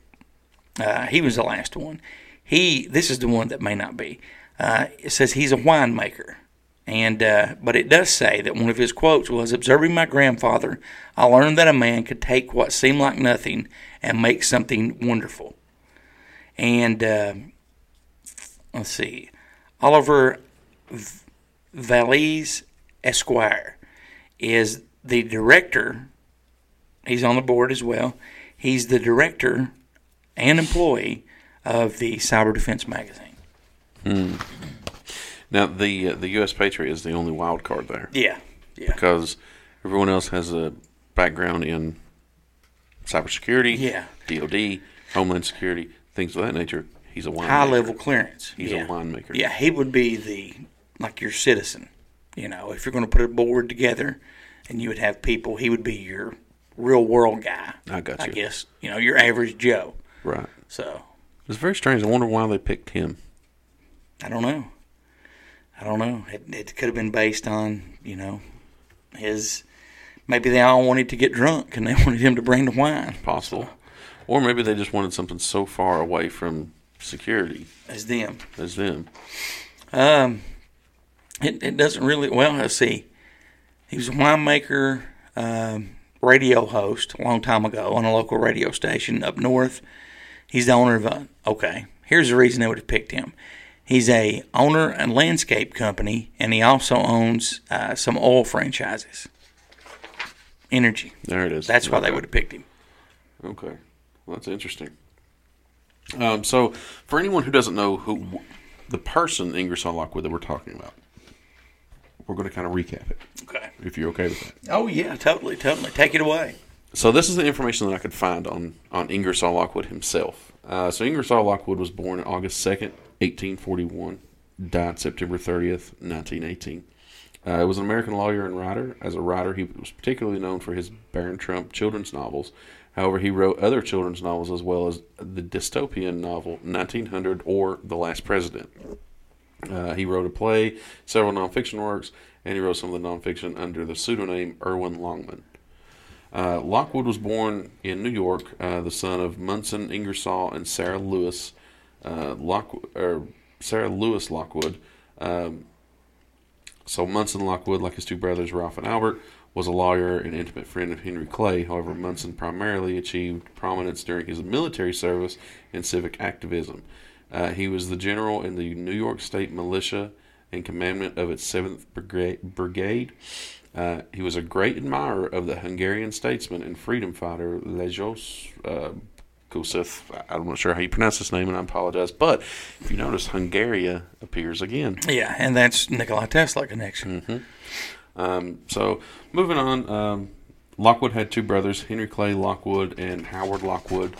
Like his father and uncles, Ingersoll Lockwood trained as a lawyer. Although his first position was a diplomat, in 1862 he was appointed consul to the Kingdom of Hanover by Abraham Lincoln. At the time, he was the youngest member of the U.S. Consular force and served in that post for 4 years. On his return, he established a legal practice in New York City with his older brother Henry. By the 1880s, Lockwood had established a parallel career as a lecturer and writer. In 1884, he married Winifred Wallace Tinker, and she was an aspiring artist, and they were divorced in 1892. That same year, he married. The same year she married. Oh my gosh! I thought he was married to her. No. She married some guy that was a lawyer by profession and also in the literary field. Right. Lockwood spent his retirement years in Saratoga Springs, New York, where he published his last book and collection of poetry entitled "In Varying Mood," or Jet Sam, Flot Sam, and Ligon in 1912. It opens with a juxtaposed photographs of Lockwood at age 35 and at age 70. In the preface, he wrote, "The end has almost come. I'm only waiting for the signal to push off and begin my voyage to the Isle of Blessed in the far west seas. I was troubled in my mind at first, for my little bark, staunch though it may be, sat too deep in the water.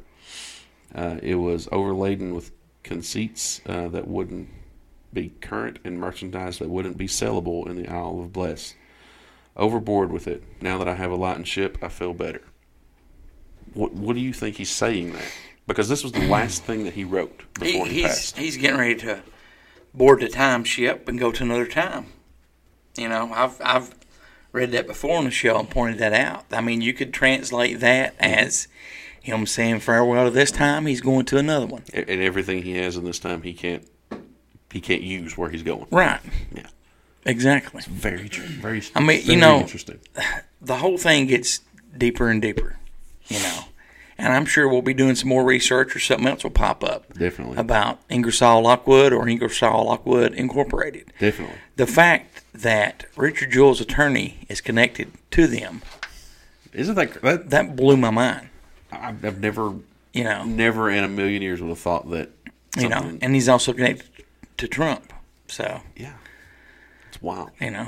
What was your thoughts on all of that, pretty boy? So.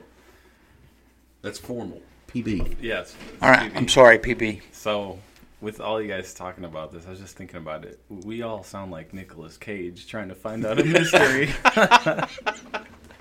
And that's just like the only thing that's going through my mind. Also, what's that guy's name? Ingersoll. Ingersoll, yeah. I keep saying English. That's Spanish for English. That's the wrong nationality, sir. So, their office, right, is 1717 Pennsylvania Avenue, Northwest, Washington, D.C., 2000 with 306. Mm-hmm. So I was just looking at 1717, right? I was just looking at their location.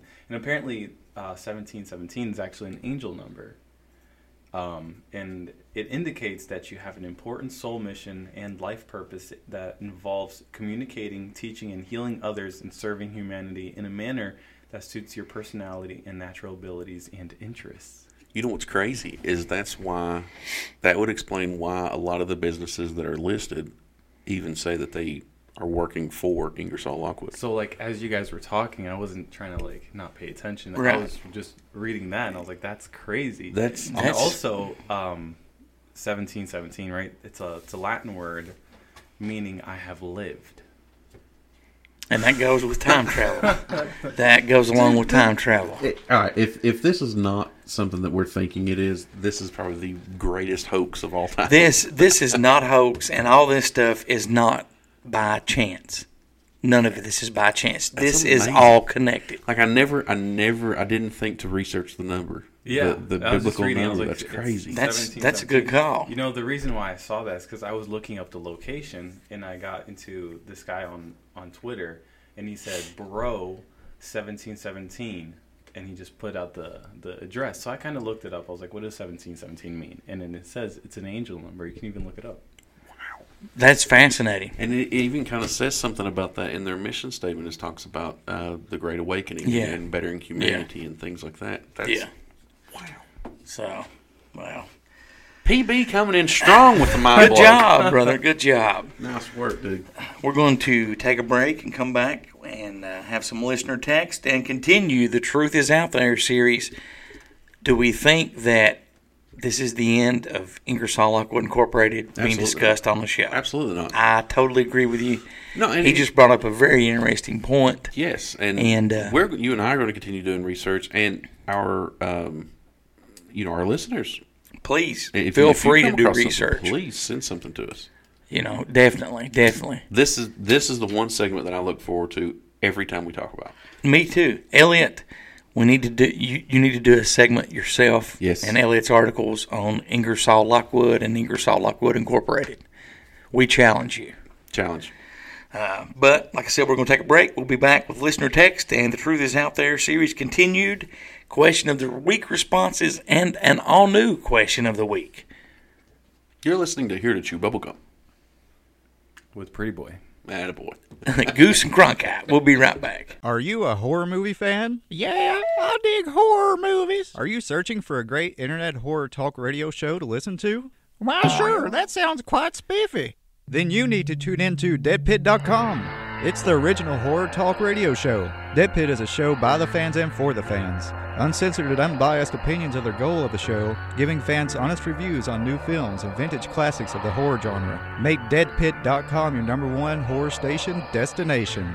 You can always call, text, or leave a voicemail for Here to Chew Bubblegum. 606-373-3396. You can also send an email to goose@heretochewbubblegum.com or cronkite@heretochewbubblegum.com.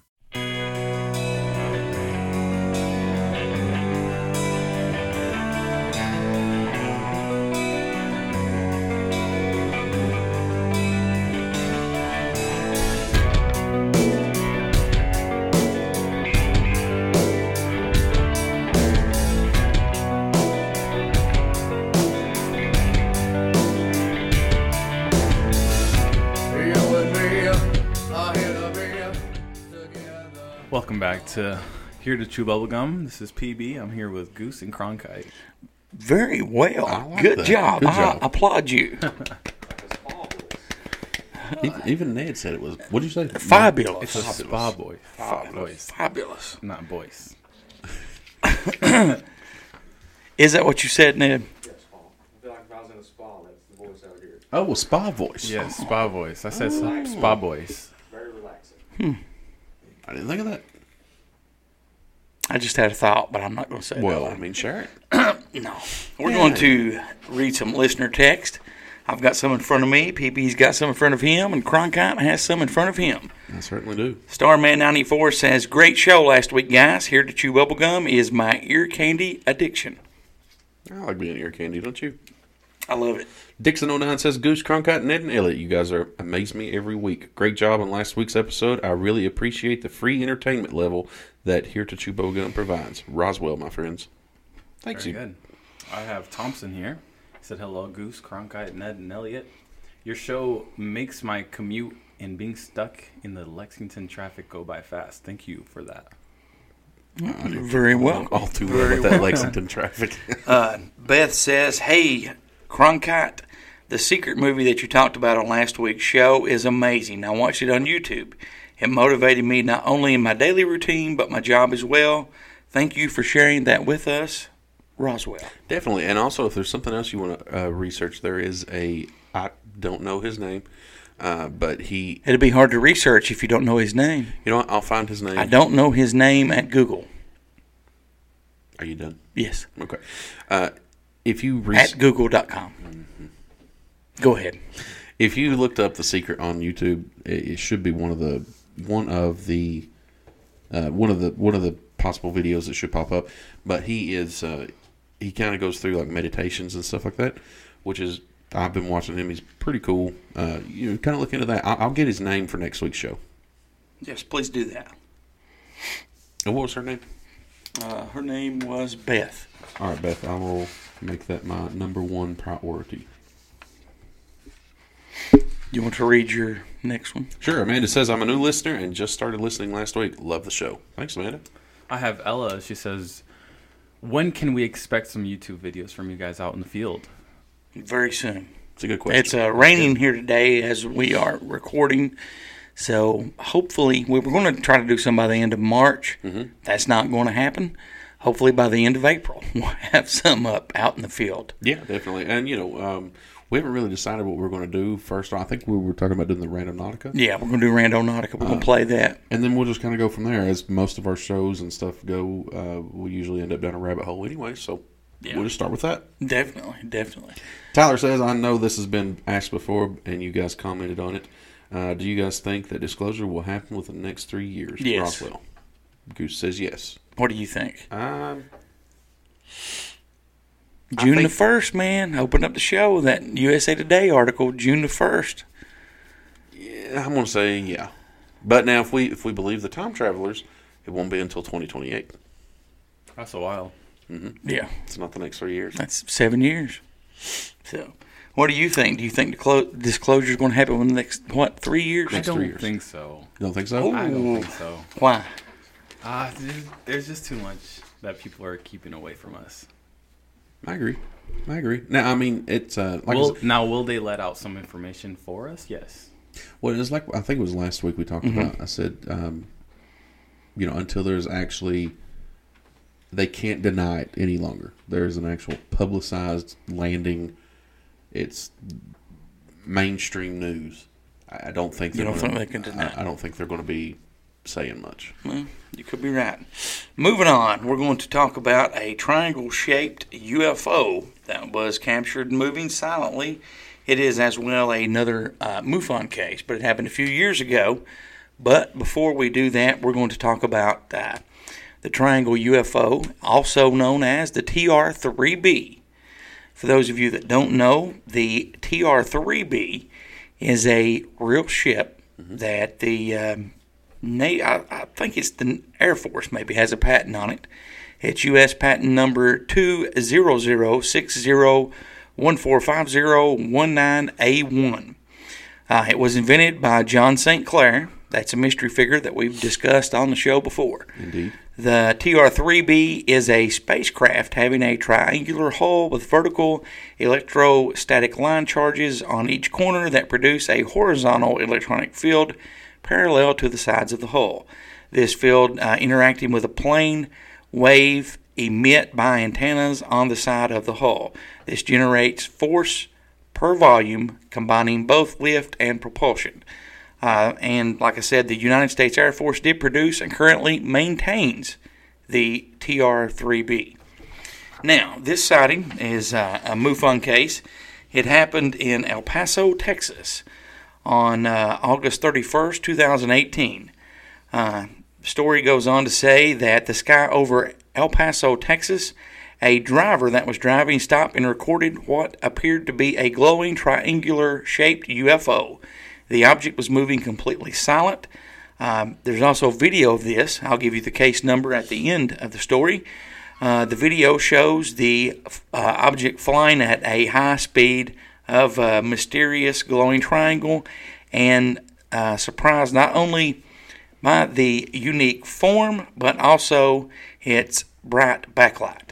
In addition, the UFO moved soundlessly, and and could be mistaken for an extraterrestrial aircraft.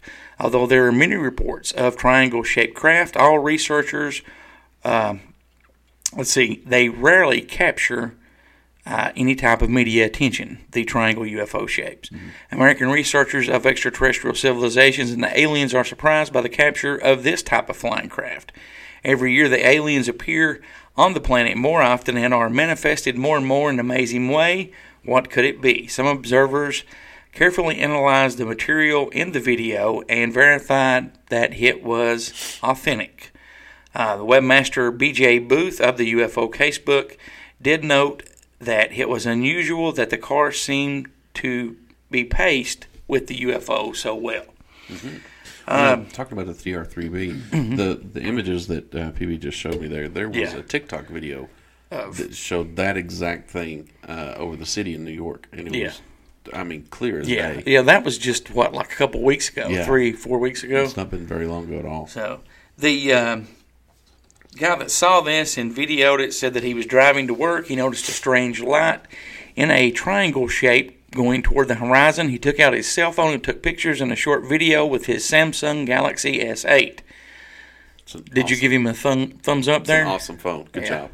And the picture quality was amazing. It said that he was on his way to work. It happened at 6:25 in the morning. He stared at the sunrise as usual because I have to stop at a red light right before I get on the freeway to work. After a few minutes, I glanced to the right and saw a glowing triangle and thought it was weird. So again, he took several pictures and a short video with his Samsung Galaxy S8. It was still new to him. iPhone has pretty good video, my friend. It was still new to me, and I noticed afterwards that the phone does an amazing thing automatically. Yes, it does. It stabilized the video on its own. Yes, I did zoom in on the object, and luckily it worked perfectly. Even if it's explainable,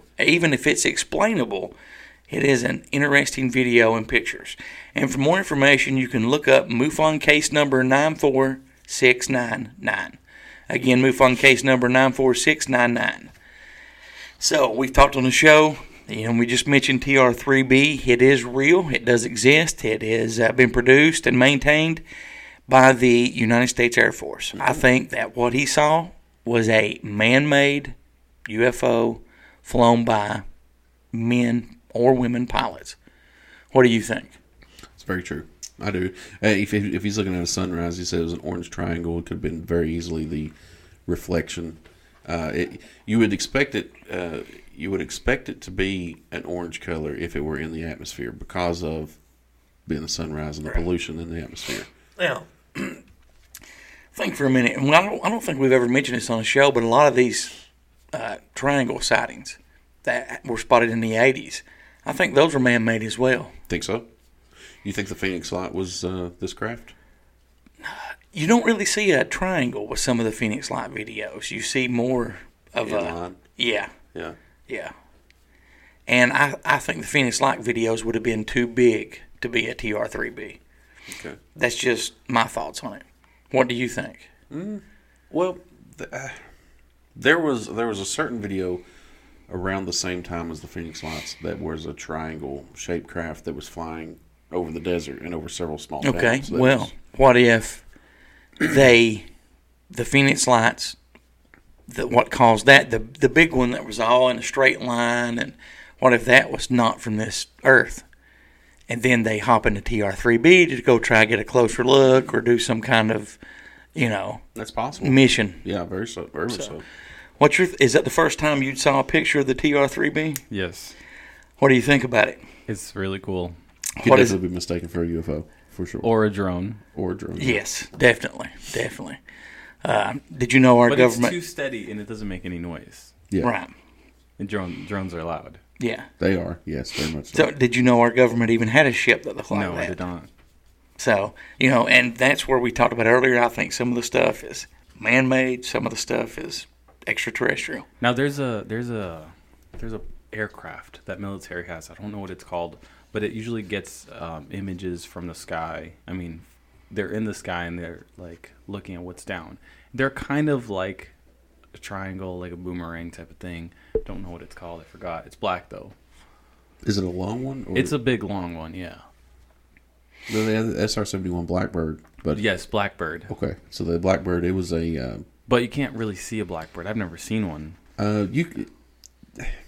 they fly at such high altitude Exactly. and so fast that you can't really see them. And I'm not sure if they have lights under them. I don't think so. I don't think so. So that's pretty interesting. We're going to move on to some question of the week responses. The Aurora was being developed, I think. The Aurora project was being developed to replace the Blackbird. That may be what you're talking about. Okay. You want Question to? of the week. With COVID-19 still around, are you going anywhere this summer? Brad says nope. Ryan says yes, Baltimore. Jacob says, hell yeah. Bobby says insane. I'm going insane. I'm right there with him on that one. George says nothing scheduled until next year. Justin says, yes, I work hard. I work on the road. I am certified for COVID in the workplace through WHO, I'm assuming is World Health Organization, and OSHA. And I have had the luxury of speaking with 2 different infectious disease doctors. I take vitamin C, 500 IU of D. I don't know what IU is. And zinc. No hand sanitizer soap only. I wear the correct mask in appropriate times. And I don't wear them outside. I'm ready to travel. Plus, we are most likely in a simulation, so it doesn't really matter. Plus, young Brad is going to the Ernest Festival in Tennessee this year, and I have to drag him out. We really do need to find out if there's an Ernest Festival. Yeah. I'd like to go to that. Definitely. So I have Kenneth. Uh-huh. He said he's going to Texas midsummer in Maine this fall. So, but for me, Maine is so boring. I've been to Maine a few times. Oh, have you actually? Yeah. Have you ever saw anything in Maine? Lobsters and lots of fish. So I feel like clam chowder, go to Maine. I've been to Maine. You look like clam chowder Yeah, sometimes. sometimes. I've been to Maine a couple times. I've never seen anything. I've never been to Maine. But I have to agree with him. It's Have you ever been to Spain? Very boring. Huh, what? Are you just saying words that rhyme now? No. Have you ever been to Spain? No. Have you? No. No. How about you, PB? I have not. I really do want to go there. Ned, have you been to Spain? Have you ever had Spam? Yes, I have. It's disgusting. I have never had Spam. It is need to have disgusting. There was these little wieners. That, Yes. Viney sausages. Yes. Never had those. Yes, he got to eat some little wieners earlier in the How did you week. feel about it? Well, they're I didn't. okay, right? I only held it. I never put it in my mouth. Really? Yeah. We're talking about food here. What? Right. Yes. We are. Ladies and gentlemen, he only held it. He didn't put it in his mouth, just so you know. Yep, that is very good. You need to try one. It's pretty good. Josh says, yes, the beach. The beach With is my getting little wiener. crowded. Yeah, is it? Yeah. Well, yeah. Florida is packed. Well, Florida never really slowed down, did they? Yeah, no, they didn't really No. care about the virus. George says we have found it. The best time ever to travel. Low fares, crowds lot. That is very true. And Rhonda says train trip across the United States. Ooh, that'd be a cool one. Now, see, I have always wanted to do that on a train trip. Get one of the double decker trains. It's got the big observation. Well, that sounds like The only train that I've been on is the New York train. yeah. It's awful. Did you see anybody urinating or defecating? No, on the but I train? did see someone pass out after eating pizza. And, Really? Yeah, it was really bad. Stick around Cronkite long enough. That's a fact. No, try Spam and eggs also. Spam and eggs is Spam and really eggs. And Do you really like Spam? I like Spam. It's disgusting, man. Raised on Spam. Old man Cronkite loves Spam. I mean, if you fry it, I could probably eat Yeah, it. you have but to fry it. It's like fried bologna if you fry it. You know, I had fried bologna for the first time last year. Good stuff, right? Yeah, it's amazing. Yeah. Yeah, it If is you amazing. fry Spam, it's kind of similar, but eat that with like eggs. It's good. Okay. What about the Banner sausage in a can? I've never had canned sausage. Really? Never had You it. never had Banner sausage in a can? Oh, that's good stuff, man. And you don't like Spam, but you have sausage No. from a can. No, I don't like That's Spam. tough. I do not like Spam. Ridiculous. Sam, I am. I guess. Our new question of the week. If the government admits that extraterrestrial life and UFOs exist, how will that affect or change your day-to-day life? In absolutely no way. I mean, except for Yes, it will. in my day-to-day life, Yeah. no. But it will on this show. Well, it will, on the it show. will basically make us non-existent because No, it will not make us it non-existent. will because we are a UFO sightings and bringing knowledge to the world. Yeah, then and if we they're can just still like- bring knowledge to the and if world. they're just like, well, they exist. No, right there they are. Here they. Oh. That's what's going to happen. Ingersoll Lockwood's going to let everybody know the UFOs do exist, and then we're just going to be. And we the gotta put reason they're going to do that is to shut us up. What if we took out the sensors from space and let them in, kind of like the movie Men in Black? Pretty sure that's a felony. No. Well, first, how would you get up in space? That's an actual good idea. I have to contact Elon Musk. Okay. It will, yeah. You know. Well, no, there's commercial or commercial space travel coming about soon. Now you do know that we Now these mentioned sensors, I feel like it's huge. The I feel big like it's sensor? not these little sensors. What if it's the moon? What if the moon is the, the sensor? moon Oh, is not wow. a sensor. Could That'd be. be interesting. The moon is the sensor. And why do we keep going there? Yeah, because it's a sensor. They're gonna Well, don't ask me. I'm not in charge of the moon. they gotta tighten up the bolts every now and then. Retorque them to specs. How would it affect or change my day-to-day life? It would definitely affect it at first at the cookie factory. I could see things being like kind of out of control and chaotic a little bit. Okay, so because they're gonna have like new flavors coming out. Well, no, not necessarily. Well, think about COVID-19 when it first started. What did the morons around? What did people in our area do? They went out and they stocked the up toilet paper. on toilet paper. Right. You know, and I'm not going to edit that out. No, I wouldn't. But they went out and they stocked up on toilet paper. You know, and I think you would have that. Did So- anyone ever find out why they stocked up on toilet paper? It was a virus. It's not like a stomach bug. Yeah, I never understood why people stocked up on toilet paper. I don't know. Because I hope if I don't you die, use but if I toilet- do, my ass is going to be clean. If you use toilet paper to wipe your nose, after a while, it's going to hurt. Yeah, Yeah, that's definitely. exactly right. Definitely. Kleenexes. I could see Kleenexes going out. Yeah, they, but they got the lotion in them. what about you? The question: if the government admits that extraterrestrial life and UFOs exist, how will that affect or change your day-to-day life? So I don't think it would affect my daily life at all. So when this whole COVID-19 hit, it really didn't affect me. I was still going out with no mask, but I feel like at the factory, it would affect. Yeah, Really Definitely. bad. yeah. I definitely think it'd have a major effect on the cookie factory. That's possible. Yeah, I mean, I guess I could see that. Yeah. What about you, Ned? I agree with you. See, Ned and PB are smart. They agree with me. It's not going to cause people to loot the cookie factory. Sorry, I hit. the Yeah, microphone. see, he said that would cause people to loot the cookie factory. But I'd be excited, right? I would. Yeah, and you find I out would that too. there's other Independence Day. there's Yeah, That's exactly what it is. and be other Independence people Day. out there or aliens, other something out there.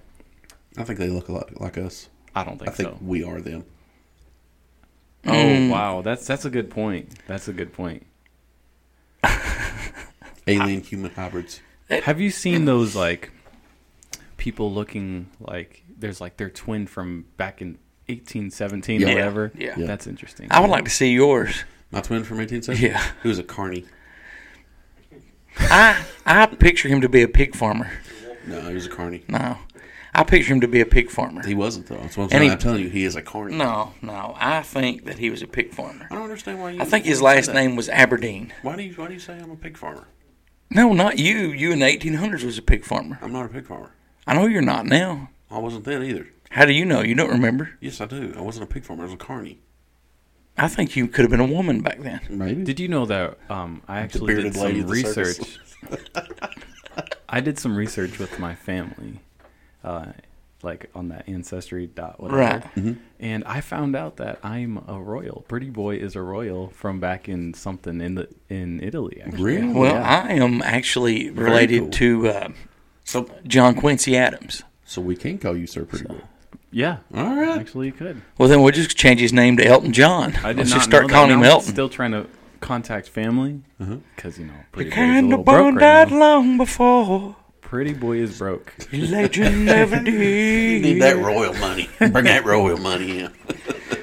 Well, thank you very much, PB, for stopping by. We enjoyed having you on the show. We hope you'll become a regular. Hopefully, come by definitely. next week. Hopefully, We've had a blast, and hopefully you've learned some stuff and been entertained. Again, the question of the week: if the government admits that you have let's do that again. The new question of the week.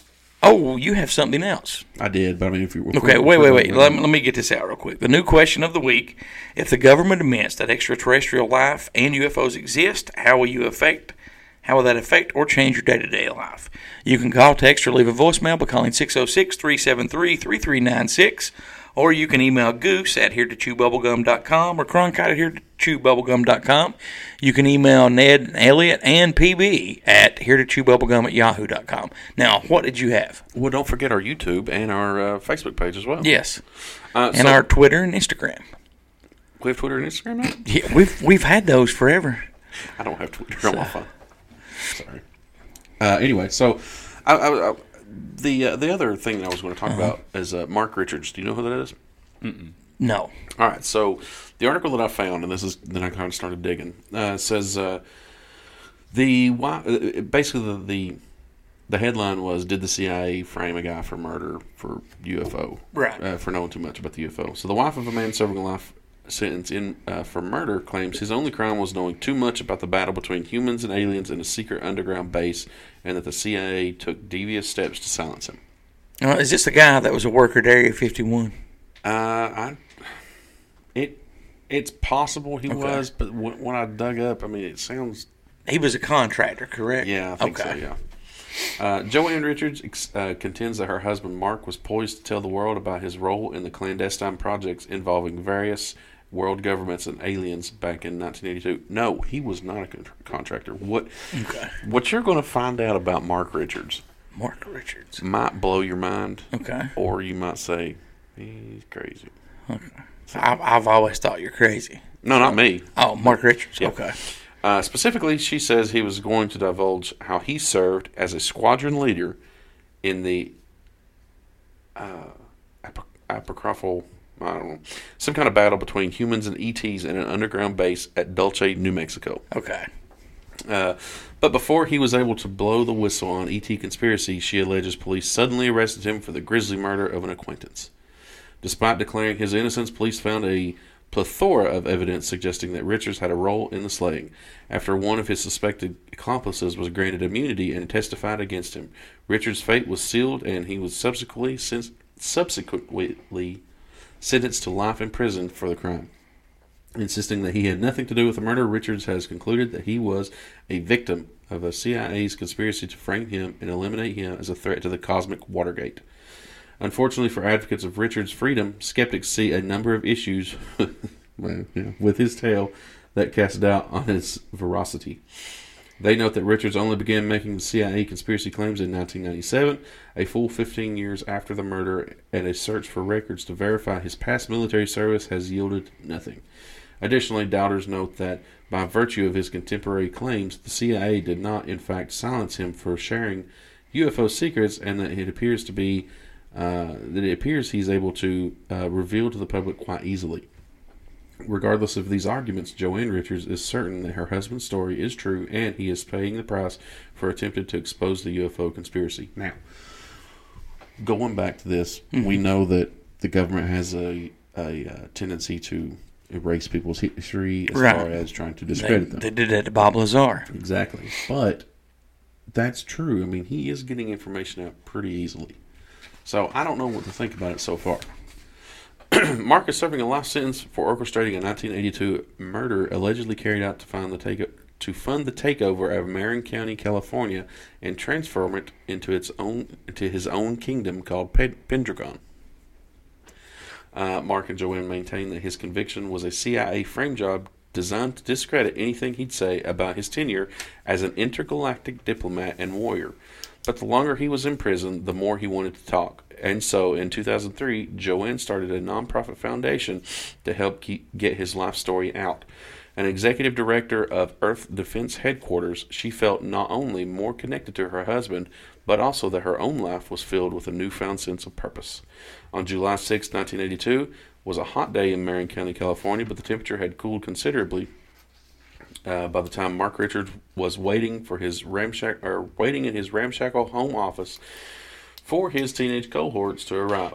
Richards, at the time was 29 and close to 6 feet tall, was down on his luck. General contractor with an ambitious plan to get back on his feet. His cohorts were Hoover and Campbell, both 17, worked for Richards, and the trio was planning to rob and murder Richard Baldwin, 36, the owner of an area auto restoration shop. Once the teens arrived, they made their way to Baldwin's residence and asked him to show them some cars. Richards gave them a signal, and Hoover killed Baldwin with a baseball bat. The group left with the body, $2,000, several guns, and a copious amounts of marijuana. Baldwin was wrapped in a tarp, weighed down with a motor, and thrown into the San Pablo Bay. Now, are you sure it was an auto parts store and wasn't a hardware store? It's an auto parts restoration shop. It wasn't an auto parts store. I think it could have been a hardware store. No, that's Bob Lazar. You're getting them confused. Oh, okay. I'm sorry. However, police soon determined that Richards used Baldwin's credit cards to buy jewelry and a boat. The body surfaced 10 days later. The trio was arrested and charged with murder in late '84. After 4 days of deliberations, Richards was convicted of masterminding the murder and sentenced to life without parole. Hoover got 26 years to life, while Campbell was granted immunity for testifying against while he was testifying against his comrades. Richards was sent to Folsom State Prison in Sacramento, where he began serving his life sentence without much protest. As he recalls, he knew he was innocent, but there was little he could do about it. Now, that is strange. So when someone masterminds a plan, but doesn't actually carry out the murder, but gets the life sentence anyway, how does that work? Well, they were the one that orchestrated it. They were the big brains of it. Yeah. Okay. So they'll get almost as much time as the person that carried it out. Well, the person that carried it out got 26 years. Okay, and he got life. So, and the other guy got nothing. I would have to look at the case file to give you an expert opinion on that. Okay. So as he recalls today, he knew he was innocent, but there was little he could do about it. He knew the same agencies that put him in there, most likely the CIA, could pull strings to get him out, and so he'd have to bide his time.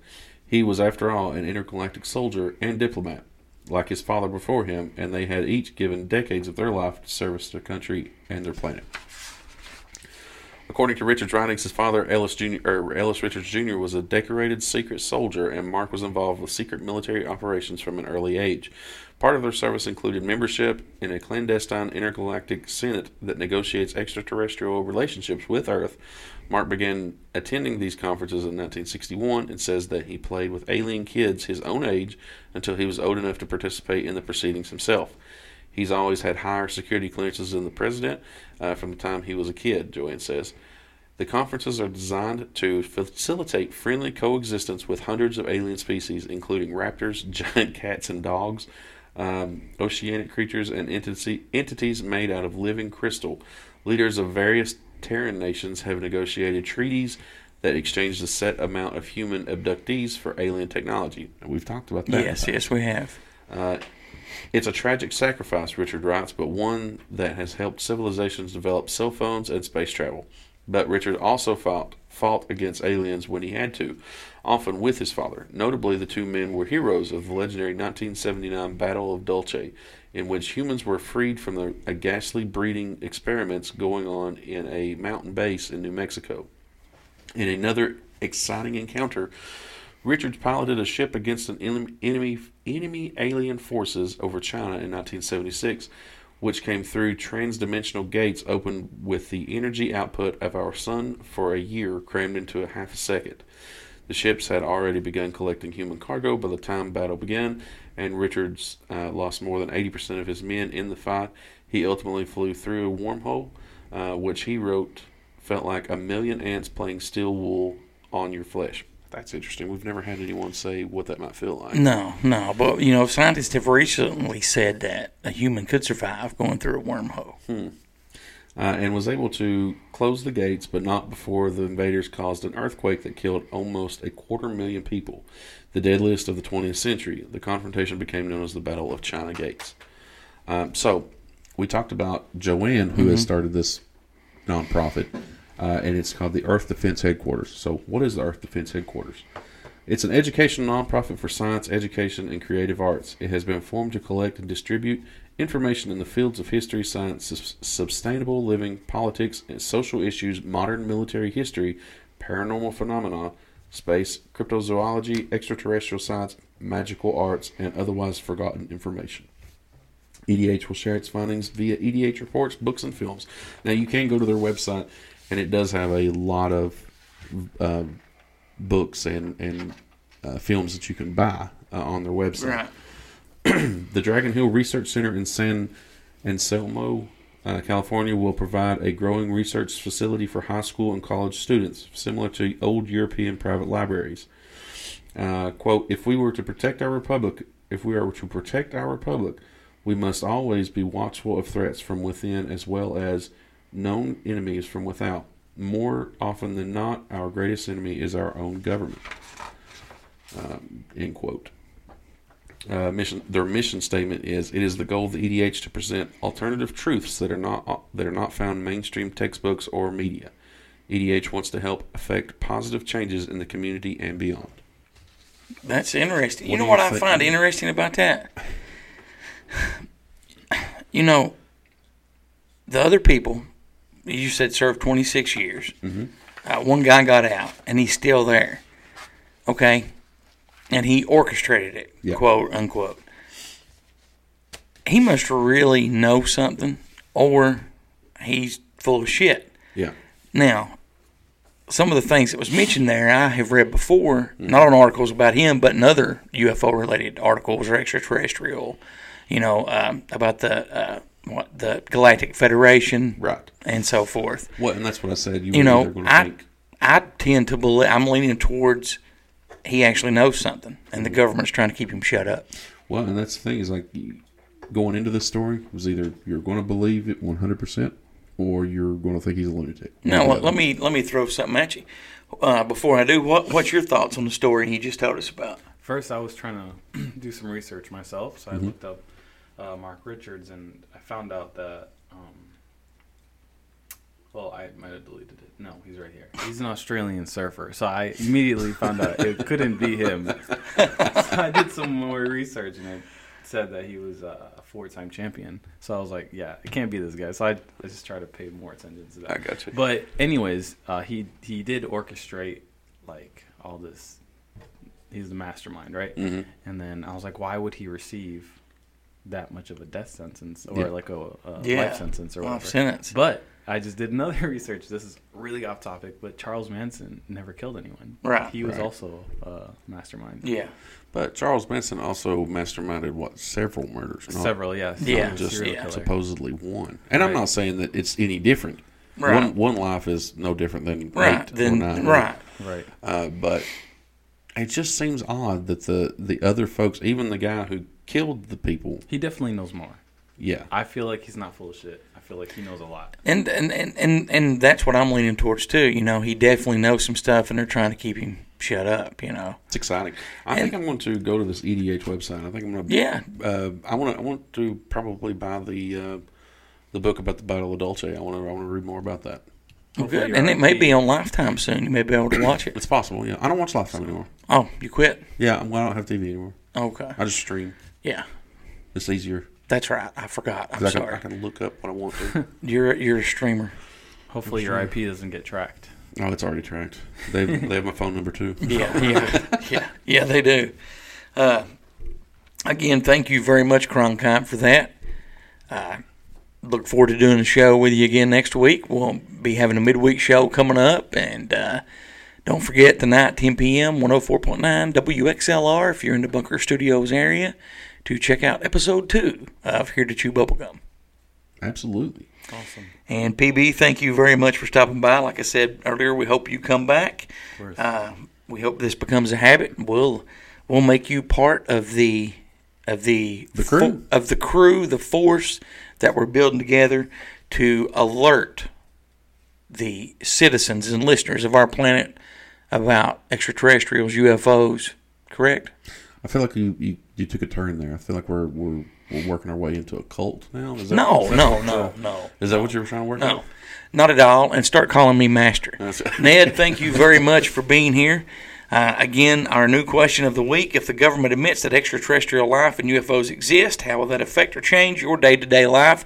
How can you get in contact with us and share your answer? Well, you can always text, call, or leave a voicemail, 606-373-3396. You can always use email, of course, goose@heretotchewbubblegum.com or cronkite@heretotchewbubblegum.com. You can even reach out to Ned or Elliot, or even Pretty Boy if you want to. Yes. Here to Chew Bubblegum at yahoo.com. Please put attention Ned, Elliot, or Pretty Boy in the subject line. And again, that'll do it for this week. Thanks to Carlin for all the voiceover work and for allowing us to use the music of Flannery, CK, Uncle Bill, and ST3B over at deadpit.com, T-Shirt Joe at fastcustomshirts.com. If you need shirts and you need them fast, go see my friend T-Shirt Joe, fastcustomshirts.com. That'll do it for this week. We'll see you next week, and until then, so long for now. We'll see you.